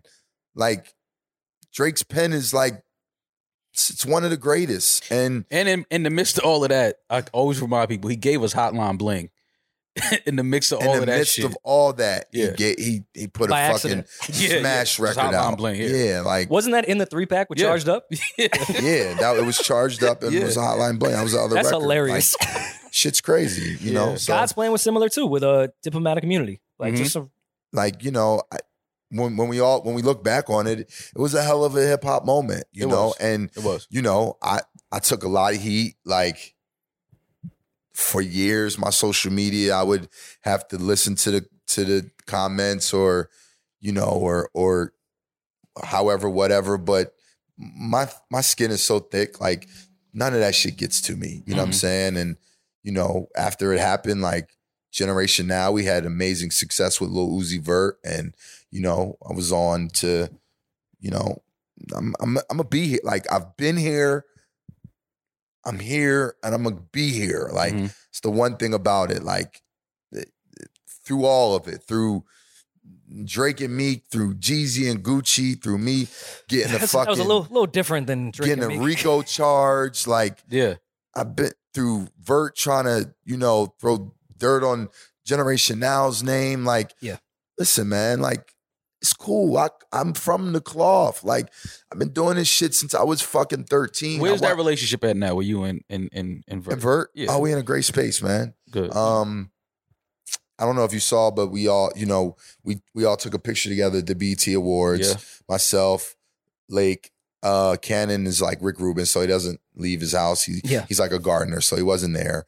But Seti, Vert, Sonny, Jack, we all took a pic together. And yeah, you know, so, you know, we've you know, Cannon's been back in the studio with Vert. They worked on the most recent project together. You know, we've been talking to Vert, you know, consistently for the last like 6, 7, 8 months per se. So, and it's dope. It's a good feeling. You know what I mean? Like, you know, what we went through, you know, it became public, but you know, that happens between family. Like, and one of the reasons why it was a tough spot for us is because, you know, Vert's success was our success. You know what I'm saying? So, you know, I instead of like necessarily coming out and feeling like we wanted to defend ourselves, because we took a lot of heat. Yeah. Like, you know, it was like Generation Now, you know, and even with the Rock Nation situation, like, Rock Nation was put in the media as if they saved Lil Uzi Vert's career, and, you know, from I didn't gather that. What? So? Okay, I don't look at press releases. I'm sorry. It was a free Uzi campaign. And I remember that shit. Yeah, and then it came. I remember that. Rock Nation saves Lil Uzi. Saves him from who? From 3 young black men that met in college at Clark Atlanta and Morehouse, who grew up on hip hop, who were best friends, who then came into the game, changed the game, and then created a label. Like, we're not culture vultures. Like, we are the epitome of the dream. Like, what did y'all save him from? Yeah. We didn't do nothing wrong by that kid. All we did was help make him a fucking superstar. Lake never getting a Jay-Z. Lake was an amazing manager. Cannon was right there, you know, with his sound. You know, I was DJ Drama waving the Uzi flag. What did y'all save him from? Like, it's all politics. It didn't have to go down like that. And, you know, I love Jay-Z. He's in my top whatever rappers of all time. And this is not necessarily a criticism of him per se, but yeah, like, come on now. Like, like why was the spin Roc Nation saves Lil Uzi Vert's career? Like, yo, like we're three young black men that like made it from DJing parties for $150 to going on to having an illustrious label after Cannon makes some of the biggest records in hip hop and after DJ Drama creates Gangsta Grills. Like, don't paint us out to be the bad guys. Get the fuck out of here with that bullshit. Well, I mean, do you feel they did that? Sometimes the artist can create that, because I think with Meg, that's kind of been the PR stint as well with her prior production deal and then with the Roc Nation thing. And I don't know who's behind all of this, but that's just been the narrative with a lot of artists, not just Roc Nation per se. Right. But anytime someone signs somewhere else. All I'm going to say is that Lil Uzi Vert's contract was it's a fair and there's nothing that we did on our side that was like taking advantage of an artist or a young kid trying to make it in the business. We were me, myself, Cannon, and Lake are three individuals that split our percentage 3 ways. Our percentage has always been less than Lil Uzi Vert's percentage. So it's amazing. I don't want to speak on anybody else's contracts or whatever, because that's not my business. Sure. Yeah. But I know when it comes to our business, we do very good business and we do good by people. Hence why even throughout my dramas, no pun intended, I've been able to get back up and move on, because at the end of the day, I'm a good guy. Like, I don't, again, like, yeah, the name has been the gift and the curse, but like, I'm not out here fucking people over. Did you reach out to Hov to talk about that whole Uzi Vert situation? No, I've never talked to Hov. I haven't. I never. And Hov didn't reach out to me. Okay. I think y'all should have a conversation. I love Hov, bro. I love Hov. Like, I think there needs to be a conversation. He's one of the most inspiring. Sure that, I mean, obviously that didn't come from Hov. He's one of the most inspiring people. But it's funny what in the genre, 5-minute conversation can clear up. Yeah. I love what he's, how he's elevated the game. Like, who doesn't Hov inspire when it comes right? Well, did you have a conversation with Uzi before he signed with Roc, management wise? No. Okay. So he just went ahead and did that. Y'all had no idea he was gonna go with them. We weren't really speaking at the time. Prior to the free Uzi campaign shit, did you feel any type of way of him going to Roc? No, I did. Again, it's not that I felt any type of way. I just the feelings that I felt was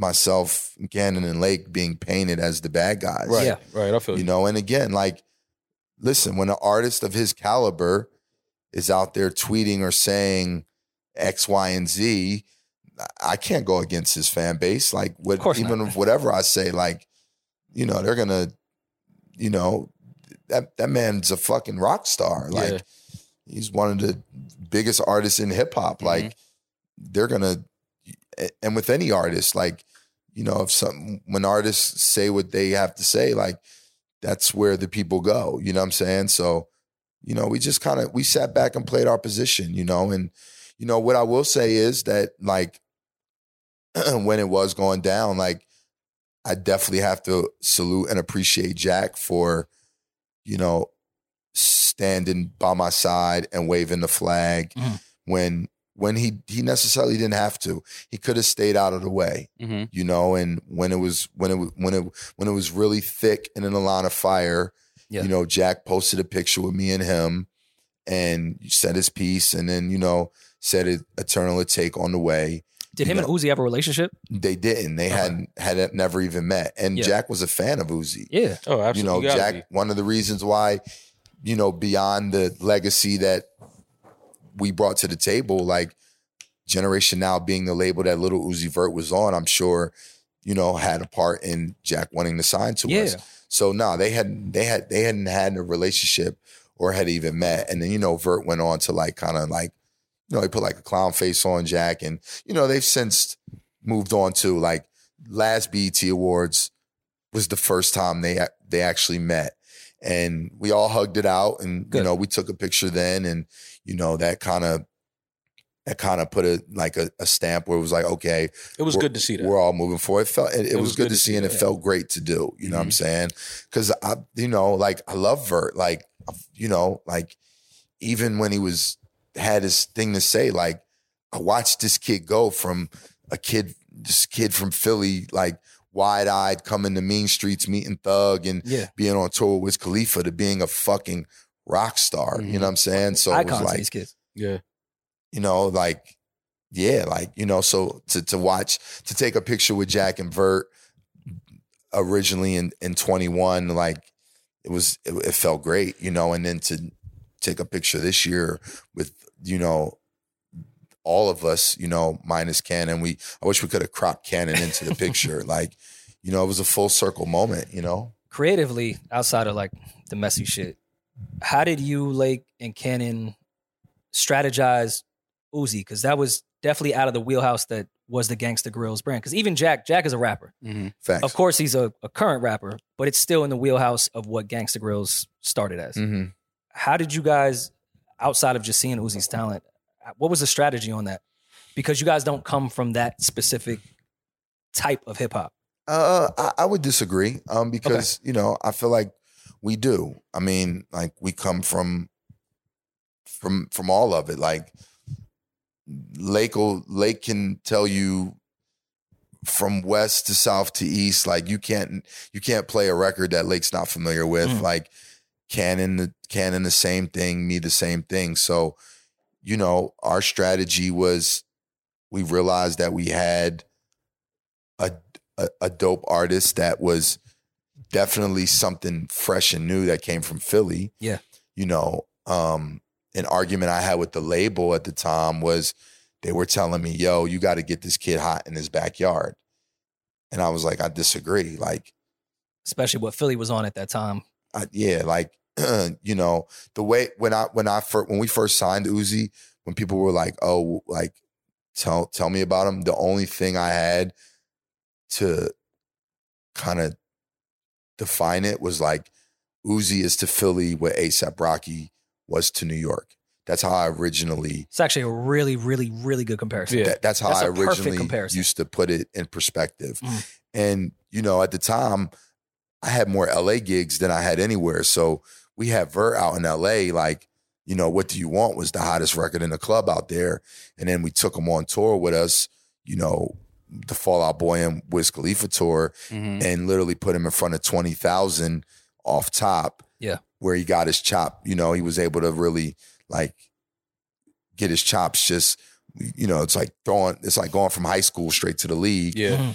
And then Cannon was, you know, the sound, like, you know, Cannon and, you know, Molly Raw, like, and Vert, like, they literally created that sound at Mean Street Studios. Yeah. And, like, Cannon was the wizard behind, you know, how Vert's sound was, you know what I'm saying? So they were a dynamic duo. When it came to the music, me and Lake stayed out of the way. Like, Cannon and Vert, they had that. Like, we say you're too humble. Cannon is too fucking humble, bro. Yeah.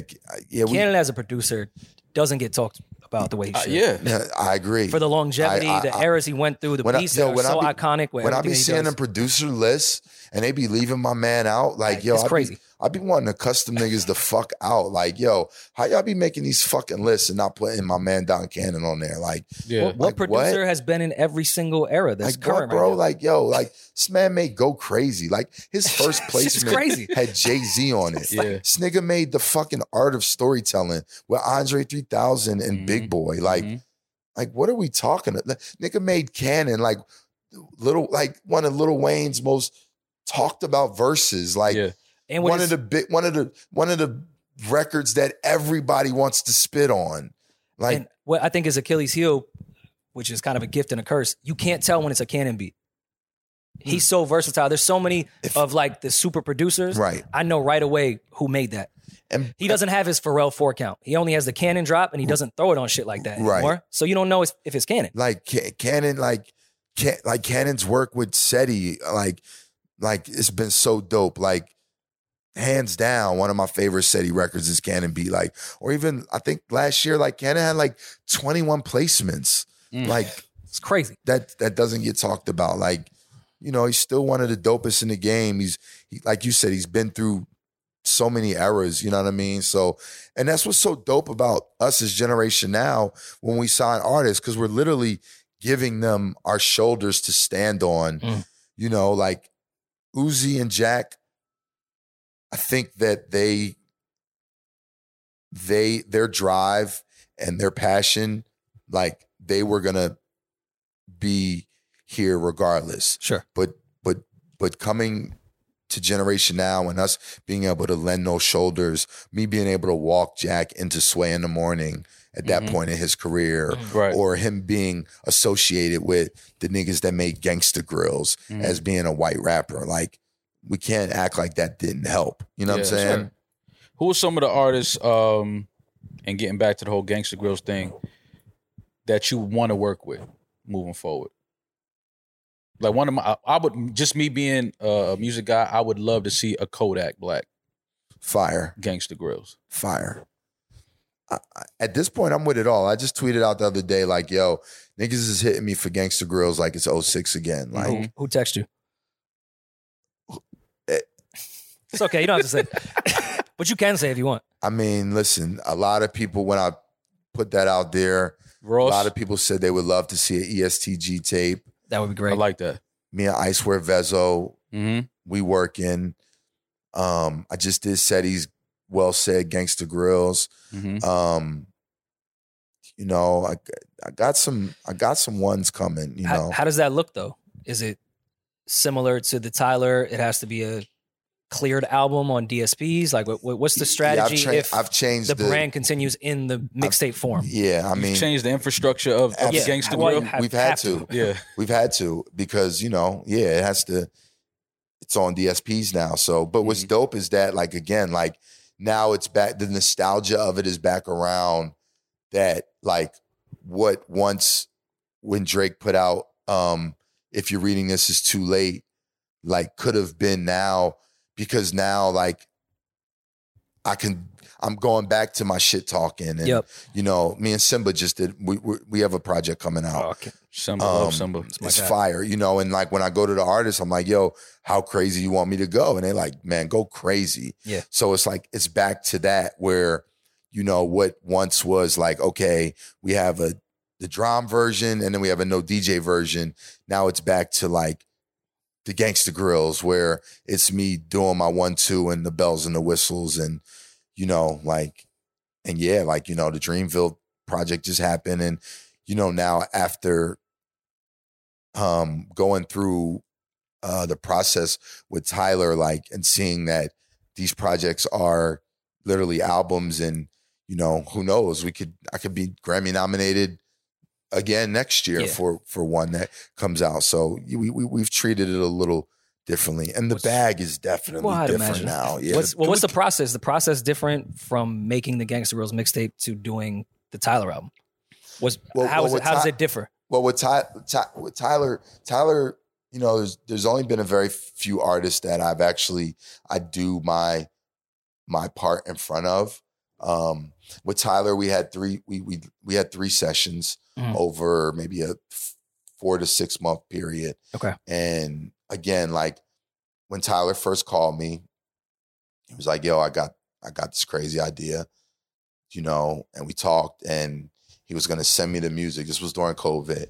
And I got a call from Christian Clancy, his manager. He was like, yo, T wants to know if, again, this is still during COVID when people weren't like moving around. Mm-hmm. So he was like, yo, he wants to know if you feel comfortable just coming out here instead of him sending it to you. I was like, hell yeah, I'll come out. So I went out.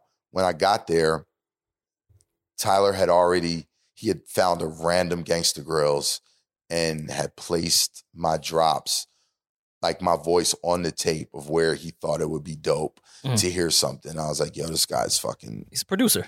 He's insane. The actual producer. He does it all. Like, he literally does it all. And his, he had just won the Grammy for Best Rap Album for an album that he didn't feel was a rap album. Igor was my favorite album of that year. I love Igor. I felt it should have won Album of the Year, period. I love Igor. And should have stayed out of the rap category. Yeah. But to me, that was my favorite album. Well, and to watch him do Igor and then go right to Call Me Get Home is like, where are we ranking Tyler? Yeah. Because it has to be pretty fucking high if you can make Igor to the DJ Drama shit. Yeah, Tyler has to be on that Mount Rushmore combo when we talk about Drake, Cole. I agree. And Kendrick. I agree. Yeah, he's there. And Nicki for, and Future and Tyler. Like, for sure. I know there's only 4 people on Mount Rushmore, but if we had to talk about from 2010 and 2020, those, like, I would Drake, Kendrick, Cole, Nicki, Future, and Tyler. That would... I think Travis creaked up towards the end. Little later. But I'm putting Tyler right there as well. Yeah. And so, I would literally go on the booth, do my 1-2. And then, the conversations we had, he was like, yo, bro, like, I'm really about to be on my rap shit. Like, these niggas want to, like almost as if he did Speaker Box Love Below. He did. And almost as if they played on his top. Yeah, where Igor being Love Below. He was like, yo, okay, like, let me show you where I come from. And he was highly inspired by the Pharrell Gangsta Grills. Sure. I don't think there would be a Call Me If You Get Lost if there wasn't a Pharrell in my mind, the prequel. And like, he would like, as I was doing my shit in the booth, he would just say, yo, say, we're on a boat. And I would say it and he would be like, oh my God. Late came to the second session, which we had maybe 2 months after the first one. Heard the music. And he literally said right there, yo, y'all gonna win a Grammy for this. And like, as we were working, like, I knew it was special. Like, I knew it was special. Can we show the Grammy? Oh, of course we can. Can we get the Grammy? There's a Grammy in my house. There's a Grammy on the show? That's kind of cool. And by the way, it's crazy. I was with Rory. This full circle. I was with you when you found out. He was with me when we found out. We were at won the Grammy? We weren't. When I won the Grammy, we were, instead of going to the Grammys, here it is. That's fire. Dreamville Fest had a DJ Drama set, which was one of my favorite festivals, I think, ever. Dreamville Fest had a DJ Drama set. It was, and that idea came. We were in Houston during the Legends of the Streets tour, which was myself, Jeezy, Ross, 2 Chainz, Fab, Little Kim, Trina. The next night, Cole had his show. Cole came to the concert, and we were just Cole, Ebe, and Sasha, me and Lake were up there talking, and we were like, bro, we could, like, this is some shit. Like, this is really supposed to be the Gangsta Grills tour. And Cole and Ebe and Sasha was like, what? It's Gene. Like, man, I'm in. Like, what we got to do? So they came to us with the idea to do a Gangsta Grills set during Dreamville. So it was, literally my first. I had done something at Roots Picnic a couple years prior, but this was like literally like DJ Drama presents Gangsta Grills featuring Lil Wayne, T.I., and Jeezy. So I get to the Dreamville in Carolina. Rory's there with me. The whole gang's there with me to go. It was the night of the Grammys to go, do our performance. As I'm sitting there with Rob Markman and with Wayno. Wayno literally looks at his phone and says, "This just in, Call Me If You Get Lost, best rap album. And I'm sitting there doing an interview like, yo, this is literally was one of the biggest nights of my career. Like, I win a Grammy and then I go on stage in front of 75,000 and perform with Wayne, Jeezy, and Tip. Like, talk your shit. How full circle is that? Get your shit off. Crazy. Get your shit off, Drum. Yeah. I'm here to tell you to get your shit off, Drum. That's what I'm here for. Yeah, and this is how hip hop drama is, like down to the core. Went from being on FaceTime with Fonte to then hopping on stage with Wayne, T.I., Jeezy, then getting off to accept his Grammy with Wayno. Crazy. Yeah, it's a pretty hip hop. Like if you go down, it's a lot of layers. A lot of layers of hip hop. Yo, I'm really from the cloth, man. Like I am the epitome of hip hop culture. Like I am like from the top, from Run DMC, from me wanting Adidas. You paid your dues, brother. To this, like. And in between, Lake kicking people off stage. Yeah, Lake, man, that was a rough night for Lake. Ooh, that was a rough night for Lake. Oh, we can't talk about what was, never mind. Ooh, it was tough. Lake and I talked about it. There was some drama. Lake's a good guy. Like, listen, man, Lake has been put in a lot of scenarios where he's had his hands full and he's handled that perfectly. He's an impeccable managerial person. Like the way he juggles and handles it all, it's like, you know, I wouldn't be here if me and Lake, you know, we've been friends since college, but we literally, I think it's been like 10 years, like maybe just a little over 10 years where we had a real business relationship, and we had done business before. Like Lake's always been there through my career. Lake interned at Rockefeller, like Lake managed Dog Pound, Lake managed Bobby V, like, you know, so Lake was, you know, was right next to Mace for many years and was in a management position. So, you know, he was out paying his dues, you know, when we were friends before we started to work together. And then, like, you know, I remember when I made Oh My, I told him, I was like, yo, I got a record. And he wound up coming to hear it. And, you know, he heard Oh My, because I was kind of off making records and songs at the time. Like I was like, I don't know if I want to do this. Then I made Oh My. Then, you know, I had left Atlantic, went to E1, and, you know, me and Lake started to, like, as I was building Mean Streets, I did Third Power album, which I kind of like almost like really just kind of rushed and put together. He helped me do that. And then we worked on Quality Street Music together. And we literally were in the studio every day working on that album, which I feel like is my best body of work. And even when I got my moment, like when T-Minus sent me my moment beat and I sent it to Jeremiah, Lake told me like, yo, this is going to be your biggest record thus far. And he was correct. And, you know, even with Wishing, like, you know, so, and then us coming back to form Generation Now, like it was just, you know, I'm really giving him his flowers right now. I know we were talking about Dreamville, but and I love how he don't know how to take compliments. I could tell he's like, he's looking down at his phone. He's pretending he's not paying attention. He's a guy that he's now showing shit on his phone. You know, first of all, let's give him his credit on his drip. Like he's the Fabulous of Generation Now. So and you'll never see it twice.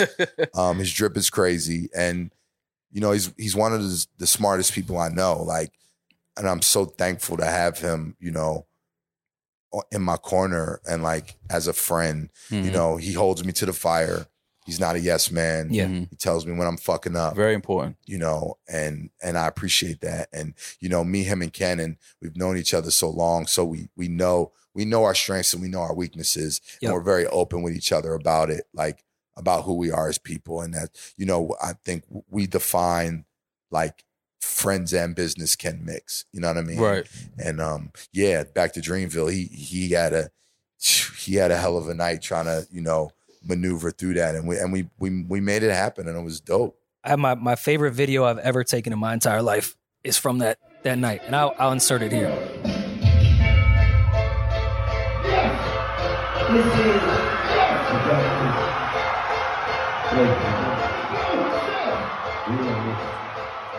This was crazy, yeah. but he warmed up. He warmed up after that.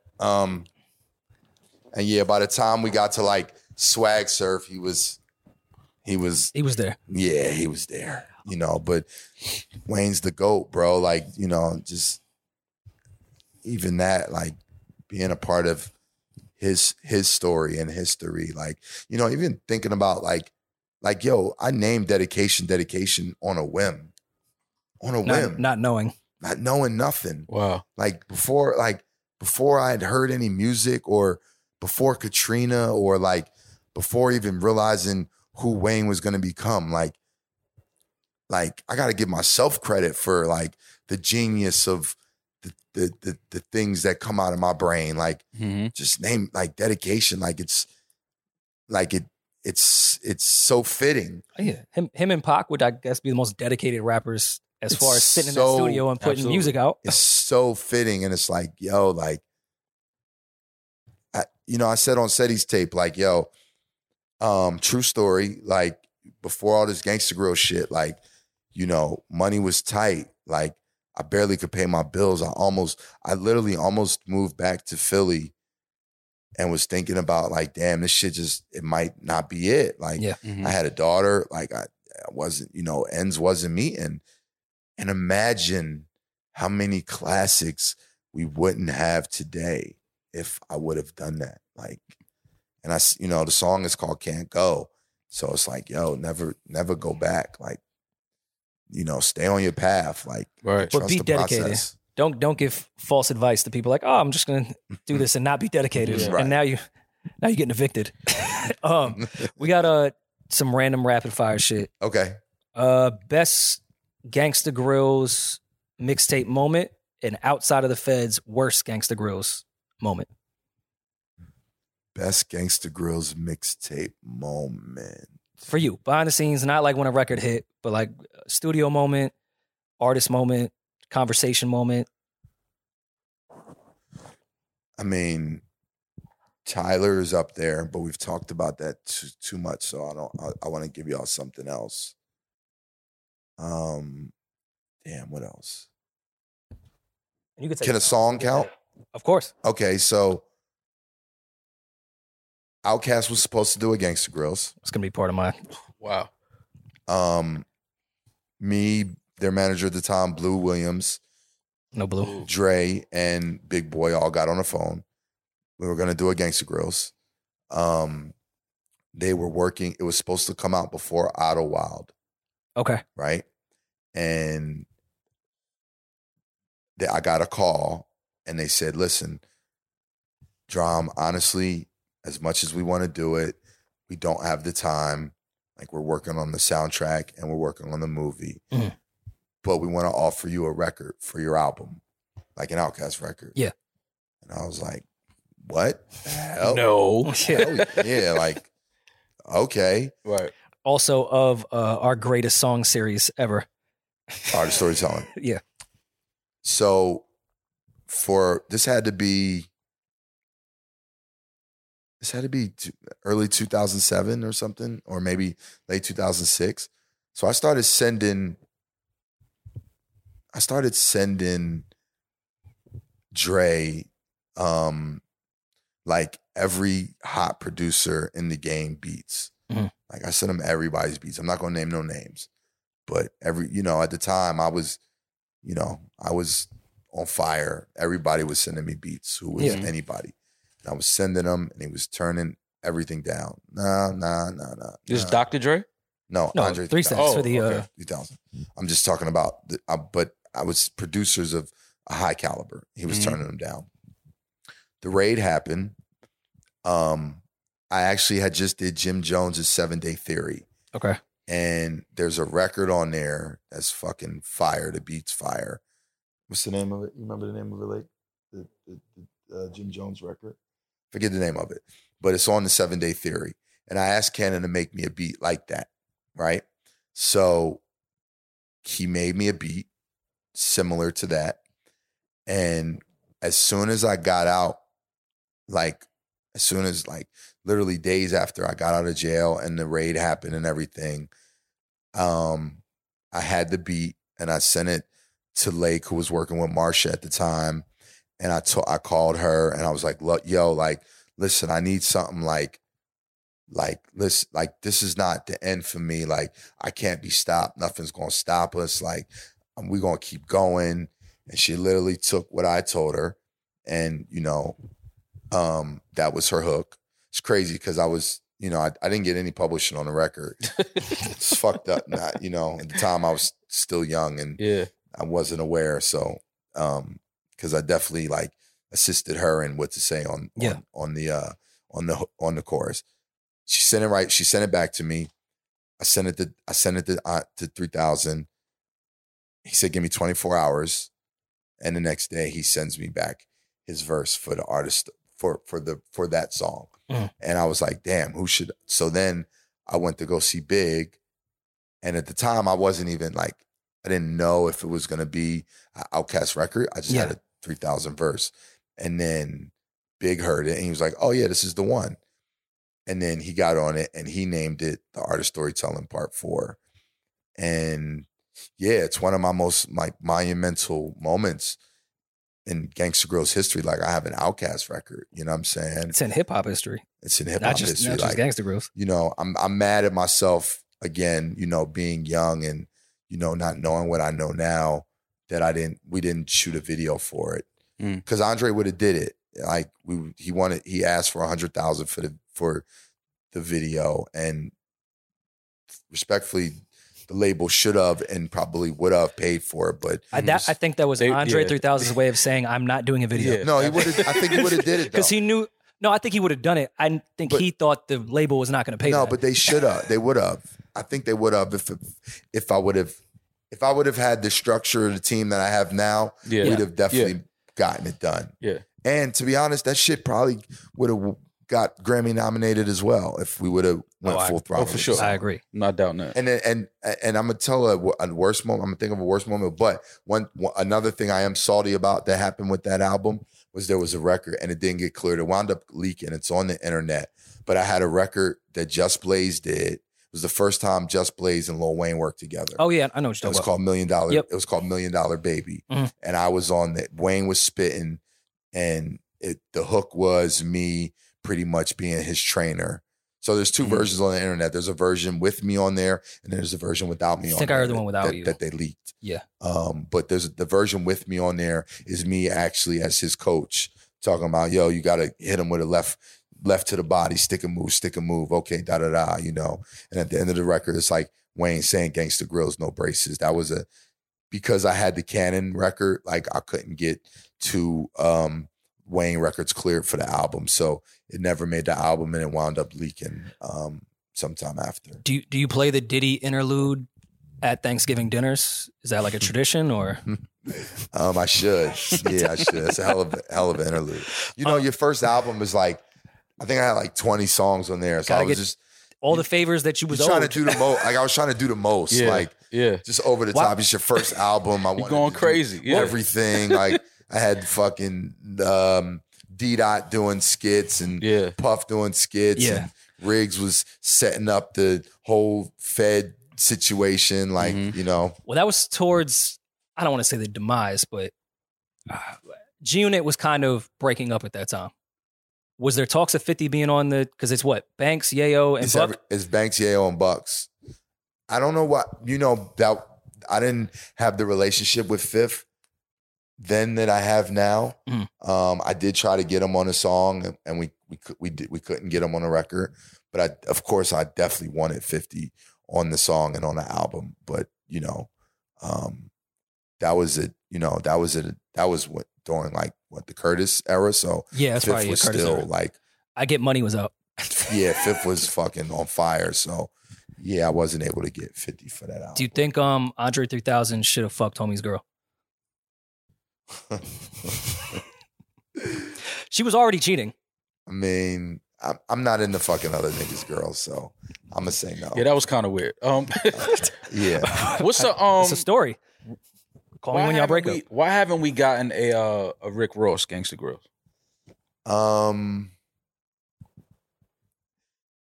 We've missed it. There was a time early on Def Jam where it did come up and it didn't happen. But there's no there should definitely be one. So, and there could still potentially be one. I mean, I'm definitely down to work with Ross. I love Ross. I was one of his first supporters, with Hustlin'. I'm the first person to ever play Hustlin' outside of Miami, and I broke it on Atlanta radio when we had Gangsta Grillz Radio. I'm in the video. Like, I think Cypher Sounds might argue with you.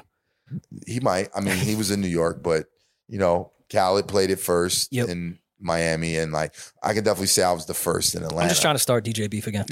Shout to Cypher, shout my man Cypher. But yeah, we definitely were very early on that record, and I was there very early on in Ross's career, and we've always had a great relationship.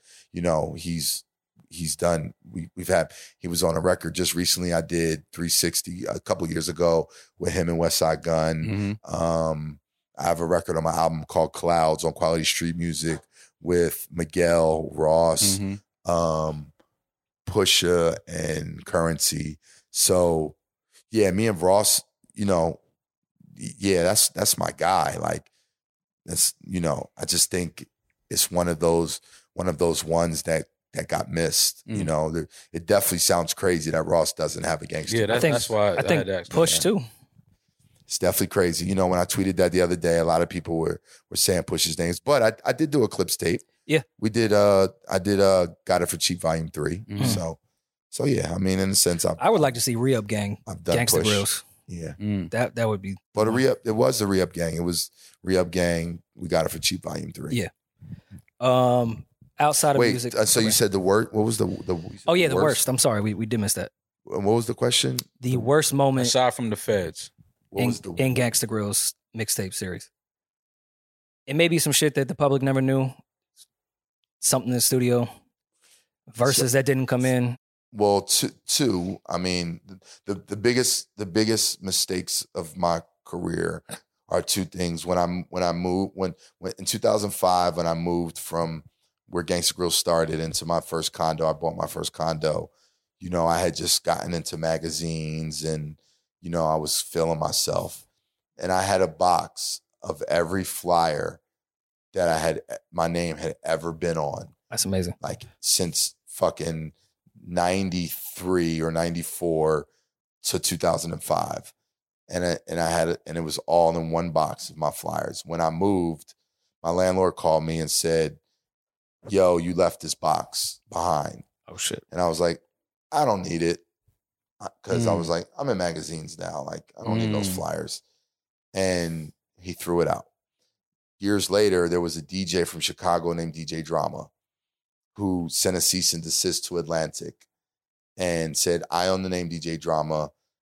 If you guys put this album out with DJ Drama, I'm going to sue you." So my first two albums on Atlantic just say Drama. They don't say DJ Drama. Oh, yeah. I had to buy the name from the rapper. Okay. Who was at the time incarcerated, Drama, who was signed to Atlantic. So I gave him, I paid him 10 grand to use the name Drama, because I tried to give the DJ Drama guy 50 grand. He wouldn't accept it. I hired a private investigator to go hunt him down. Couldn't find him. Yeah.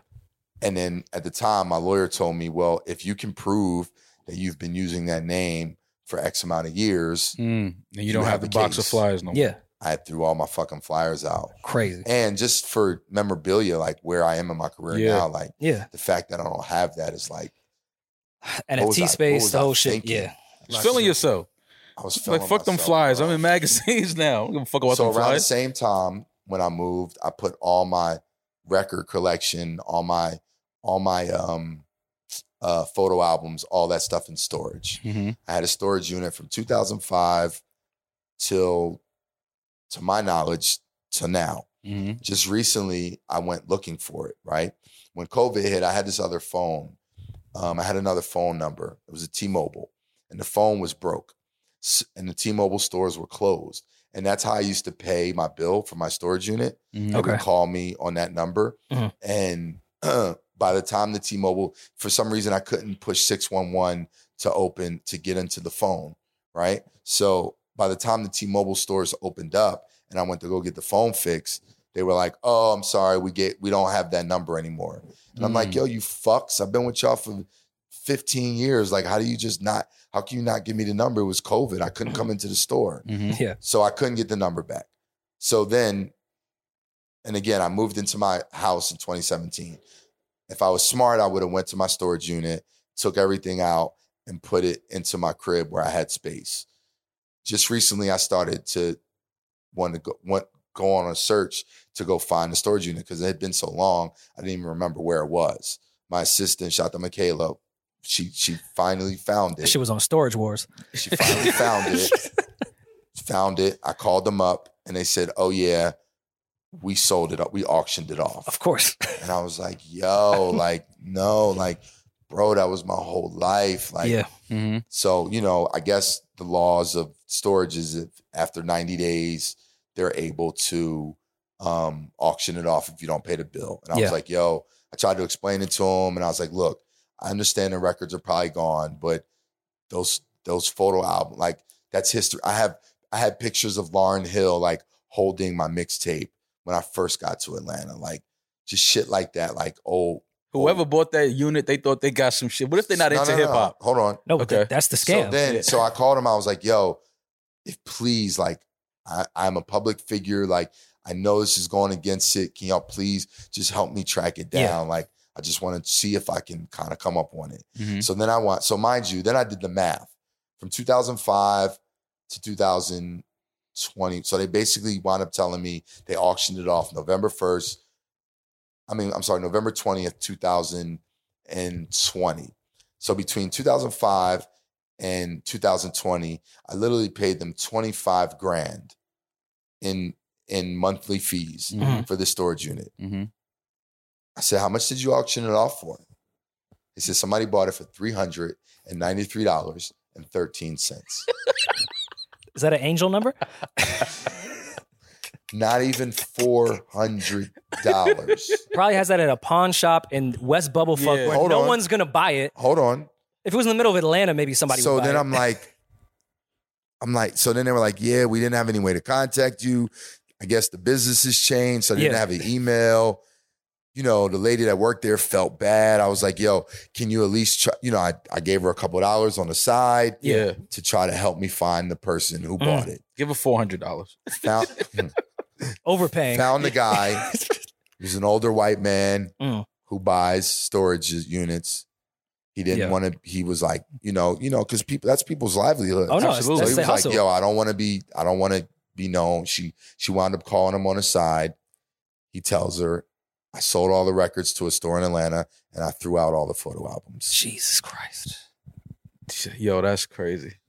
That hurts. The two biggest mistakes of my career. Yeah, that hurts. That hurts. Hurts, bro. Yeah, that hurts. The record collection, the photo albums, my flyers. Like, that's literally my legacy. Yeah.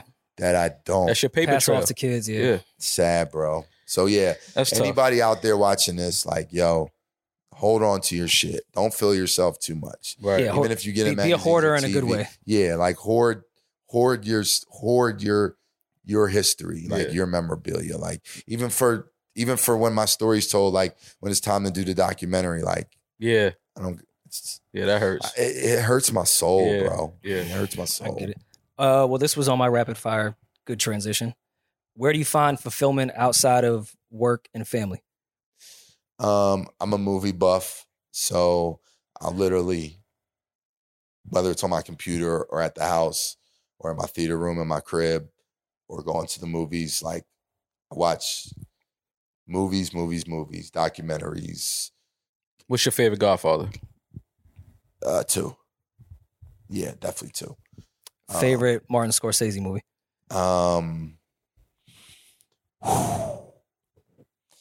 Either The Departed or Raging Bull. Okay. I mean, there's Taxi Driver. There's Shutter Island. Underrated. Yeah, Shutter Island's dumb underrated. I'm tripping. Goodfellas. I'm bugging. I mean, this ain't hip hop if you don't say Goodfellas. My bad. Yeah, Goodfellas is number 1. Yeah. Departed might be number 2. But just shows Drama's career as far as doing Raging Bull to then Departed. That's I'm really Gangsta Grills with T.I. and then that's Jack Harlow. Like that's how just totally different sides of his career. I I look at my career like a director. Yeah, Raging Bull, the beginning, and then Departed was a new generation. Yeah, my bad. I didn't mean to leave out Goodfellas like that. I was a little offended. You got to say Casino too. I've lived that. Now, we and Rory talked about this just last week. Okay. Goodfellas or Casino? Goodfellas. Agreed. I don't know, man. Goodfellas. Casino, man. And it's going to sound offensive. I don't even Casino think is it's too even close. personal to me. You lost a lot in Vegas, or no? I've had gingers in my life. Oh yeah, that's why I didn't want to go there. Movie because you can relate to it more. Nah, I need to. Nah, I like man. It has to be a better movie man. for that. Too relatable. That's what I'm saying. So those are the best movies. No, I can't. You can't. Yeah, but if you're going to relate to something as someone that has had a few gingers themselves, it's not the one thing you want to relate to. It's I don't need to watch this movie. It's bringing back bad memories. Yeah. Nothing Henry Hill did, I've done before, so it's fun to watch. Lake wound up watching it recently and was like, bro, I watched it and was like, damn, this is your life. That's crazy. Classic fucking movie. No shots. At Ginger? Yeah, at Martin Scorsese. Yeah, good. But yeah, rest in peace to Ray Liotta too. Yeah, man. Yeah. And besides that, vacationing. I'm a water. If I wasn't a DJ, I would want to be a surfer. I said this on Future the Movie, you know, because, you know, I ride waves better than anyone. Like, you know, my waves have lasted longer. You know what I'm saying? Like, I'm a surfer. Like, the way I've navigated through hip hop has been like a surfer. Like, I came up watching the Roots and fucking DJing for Bahamadia to being a part of T.I. and Jeezy to Uzi and Jack Harlow and now Tyler and like, you know, I'm the Silver Surfer. Shout to Mac Have you surfed on vacation? I've never. No, the white side. Don't tell me you never got in the water and surfed after all of that. No, boogie boarded. This is gonna be our next segment. Three of us are going to an island and we are gonna take surfing lessons. Like my dream goal is. Can you swim? I'm a fish. Okay. Like snorkeling when they try to give you the life. Yeah. Get that shit out of here. I'm jumping right in. No vest. Okay. Like so. I'm a fish when it comes to water. Like I love water. I love vacationing where there's water and, you know, with something soft next to me. Absolutely. Yeah. Helps on vacation.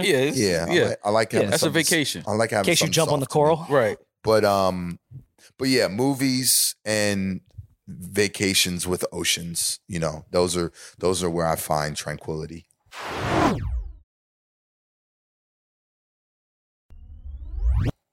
Okay. Well, listen, man, I just want you to last question. Versus. Who wins, you or DJ Khaled? How about we just do it and let's see who wins? Okay. I'm with you. Do we throw Clue in the mix? You could throw anybody in the mix. And let's see who wins. I like that's the JD energy. Yeah. When everyone was saying Puff, Dre, JD's like, let's just do it. Yeah. No one else wants to do it. I want all the smoke. I want all the smoke. And, you know, what do you play against Wild Thoughts? And salute to Khaled. Like, you know, both guys have, you know, I wouldn't be here if it wasn't for DJ Clue. Right. And Khaled has set the bar for DJs to an incredible level. Absolutely. You know? But yeah, when it comes down to verses, like what? Like I got a lot of cultural records. Absolutely. Like I am not to be underestimated. So like, you know, I see Swizz and Tim going through something with verses, but like, yo, I've been calling niggas out for over a year now. Like, what? If my name comes, if they want it to happen, I'm ready. I'm taking anybody when it comes to that space. And like, yeah, do I get to play Lil Uzi Vert and Jack Harlow? Because that's part of my repertoire too. Why wouldn't you? Absolutely. Yeah, if it's on my mixtape, I'm playing it, and it's my song. I just think there's a lot of stuff before you get to Uzi, and as much as I love Uzi and Jack, I don't know if they even make the 20. Yeah, it's a lot of shit. I don't know. I want to see it. Set it up. I want to see it. I want to see it. Set it up. I know you did mixtapes for Fab and for Wayne, but how did you feel witnessing me smoke Maul in the Wayne versus Fab versus on live during COVID? Mo, what happened? That's what I want to know. A lot of the records that, first of all, in all fairness, anytime you say first of all, you know some bullshit is coming. I didn't want to do it that night, but Rory was adamant on doing it. So I said, all right, let's do it. We announced it. I didn't realize a lot of the Fab records that I wanted to play were not like I had to go to like other apps to get them. Like I had to go to Dat Piff. I had to go, and it was just like it was a mixtape versus. Yeah, but I thought I had a lot of that in my laptop already, but I didn't because I had a whole new laptop, and I just wasn't prepared for that. So you were Dipset. Absolutely. Yeah, you didn't. Absolutely. You didn't come prepared. Absolutely. Yeah. Absolutely. For sure. And I was kissed when said, yo, Tech, throw something on. Yeah, Rory. Yeah. But I still think that Fab doesn't get enough credit for his mixtape. And I think you're part of the reason. Nah, of course. I mean, even Fab's verses should have went different. Like, you know, he was too laid back and not prepared. Like, you know, Kiss in his verses came more ready, like, you know. And when you add in the Locks and Bad Boy era, Fab is a legend, but it's tough to go against that type of shit. Yeah, I mean,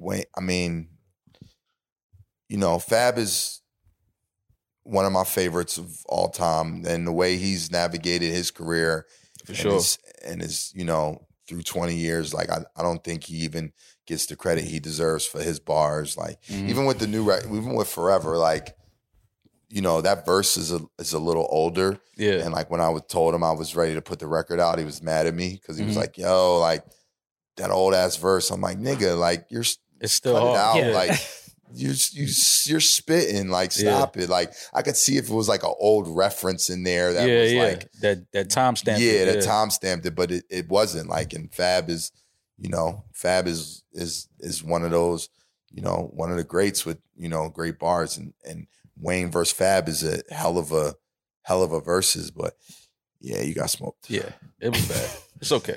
It's all right. It happens. And those are two guys that, you know, I was on there because, you know, I was so hyped that it was two guys that I had so much like music with too. So I was, you know, from a egotistical standpoint, I was just wanted to hear it. Yeah, it was gonna be you. Yeah, I was just hyped to hear my drops and my voice all through it, and I was all in the comments like, yeah. Yeah, it was fun. I kind of miss. That was probably the better part of COVID when we was just trying to find ways to be entertained. I feel like Versus was better in that. Although I'm glad we got the Locks and Dips where we got it. Yeah, I'm glad we got Jeezy and Gucci in the same room. Yeah, Brandy. That would have never happened on Versus. I think probably would have been safer if it would have been on phones. It was a safe night. It was good. I was there. It was a good night. Yeah, I mean, it was a bunch of them like DMX and Snoop, but again, like I think the culmination of what Dipset and the Locks was like. I'm sure y'all felt the same way. Like I was literally in front of my television, like a 13-year-old girl watching a Justin Bieber concert. Like, I still rewatch. It was Locks versus Dipset to this day. Like I still rewatch it. We just watched it on the bus, like on tour. Like I just throw this shit on TV. The thing I didn't like before was online. Everybody had like even Rory, the Dips was gonna kill him. I'm like, y'all don't know. The Locks was signed with like. Can we go Rough back in the Riders tape? And Bad Boy. I don't remember saying that. I mean, this was the other podcast. You know. I know, and I remember saying that Dips will get New York, but Locks has the world, and everyone killed me for saying that. It's the other way around. I'm like, no, it's not. No, I feel like you had the Dips winning though. I did. I went on y'all ex's show. So. He called me. My ex's show. And I went. And another ginger. He called me, and you know, I was on there saying that I thought Dips was going to take it. I guess I don't know if he had heard I said it, but we had it out, and I had to call and apologize that I was wrong. And then on the Breakfast Club, I guess Styles caught that that I said that, and when they asked him, they was like, "Yo, who are you upset about that?" Like, you know, counted y'all out, and Styles was like, "Drum, like I did it." Gangsta Grills with Drum. Like, how did Drum count me out? And I was like, damn. And then Kiss was like, nah, Drum's getting too much money. He doesn't even know what's going on. And that's not true. I'm taking my flowers because we were at the Lloyd Banks concert backstage, and I told P right before they did it, a few days, I said, if y'all don't come out to fuck you, you shouldn't play it. Oh, you called that one? And Styles gave me the credit afterwards and said, when I seen Rory, he said, play fuck you first. That's the way to start. Ooh. Yeah, no, I had the Locks. You did? Yeah. Yeah, he did. And you had... listen, it was recorded, so I could be totally wrong, but I know for a fact I told... Lake had the Locks. You can't be signed with Bad Boys and the Rough Riders. Like, it's just too much shit there, bro. But what I will say is the Locks benefited from the way the platform was absolutely at the time. Sure, If it would have been we were at old home verses on the phone, on the phones, no. it would have been different. Yeah. Because of us seeing their chemistry as a group and because of their showmanship and Dipset, like, and Kiss is a better rapper than people think. Yeah, like if we'd have just been at home, they would have been playing songs, it would have rang off a little different. But the Lox put on a master class, like, legendary night. And I would do the same fucking thing if I get my verses. I'm really like that. And now I think about him versus Khaled, because Khaled we know is obviously extremely charismatic and talks. But I think you would be his match in that. I think you could beat Khaled in the pause to talk game too. Set it up. Khaled might outperform you. I think Rock Nation. Get into his not shit. to bring you back to it. They would have to set it up. Hold on, wait. Did you not? Oh, you lost your wallet. So you didn't see what I did on stage at Barclays. No, you don't. I lost my wallet going to the building. He got robbed. Is what he meant. Go to my Instagram. So you got to see what I do on stage. Okay. Like, yeah, I'm really like that. Okay. Like, I'm the full package. All right. Yeah, nobody's outperforming me. All right. I want to see it happen. Yeah. Oh, and I didn't even get the connection between Tyler's beef with Khaled. Oh yeah, this could get messy. This could get really messy. I just want to be there. Because you got to bring Tyler out against Khaled. Yeah. Oh yeah. Yeah. I forgot about. Yeah, I play my fucking Grammy Award winning album. Right. Yeah. So yeah, let's make it happen. It'll be fun. Versus got to make that happen. It would be great for the culture, man. No, absolutely. Khaled is an enormous figure within the culture. He's done some amazing. Khaled's a GOAT. Khaled is a GOAT. You know, I don't know if you get him on here if he's going to tell you the same about me, but no, Khaled will only talk to Elliott Wilson. He won't talk to him. Yeah, I don't have a problem with saluting anybody in the game. I'll give them their flowers, well deserving. But listen, I am like. If we talking verses and we talking 20 records, I'm ready to go. I'm ready to go. Khaled plays Wild Thoughts. What do you play? I'm not telling. Okay. I like it. You saw I was like, I'm not telling. But guess what? I'm trying to get this moving. But guess what? We've talked about it. We got it all set. You have your set ready to go. I'm ready to go. Then respectfully, there's going to be certain artists that might have to do some records with him and then do some with me because we definitely have. Work with the same artist. Yeah. You know what I'm saying? Shit, that would actually be great how they did the Lox and Dipset where it was like 15 minutes. Yeah. Wayne, 15 minutes. Back and forth. Yeah. I mean, Wayne would probably get exhausted. But if you did per artist for rounds and then do Lake versus Lenny S for the undercard. Because there is a versus. That undercard. Lake versus Lenny S. I'm taking Lake. There was a versus. Wasn't there a versus where an artist had to come out and do a song with both, or no? That hasn't happened yet. No, you were talking about. He's talking about Ray J and RSVP, Sammy, Bobby V. That was a great one too. That was a fucking classic night. Yeah, that was a classic. RSVP. That was a classic night. We got a great group out of it. We got that for free. Have y'all watched? Do y'all watch Bobby V and Ray J on live? Yes. It is the funniest. I'm waiting for the show. Did you see the one where they were like harmonizing and Ray was like, now you go. No, you go. No. It's like this. Like it's the greatest shit ever. Yo, them niggas. By accident. That's the greatest accident the culture has ever gotten. We Absolutely. need that TV show.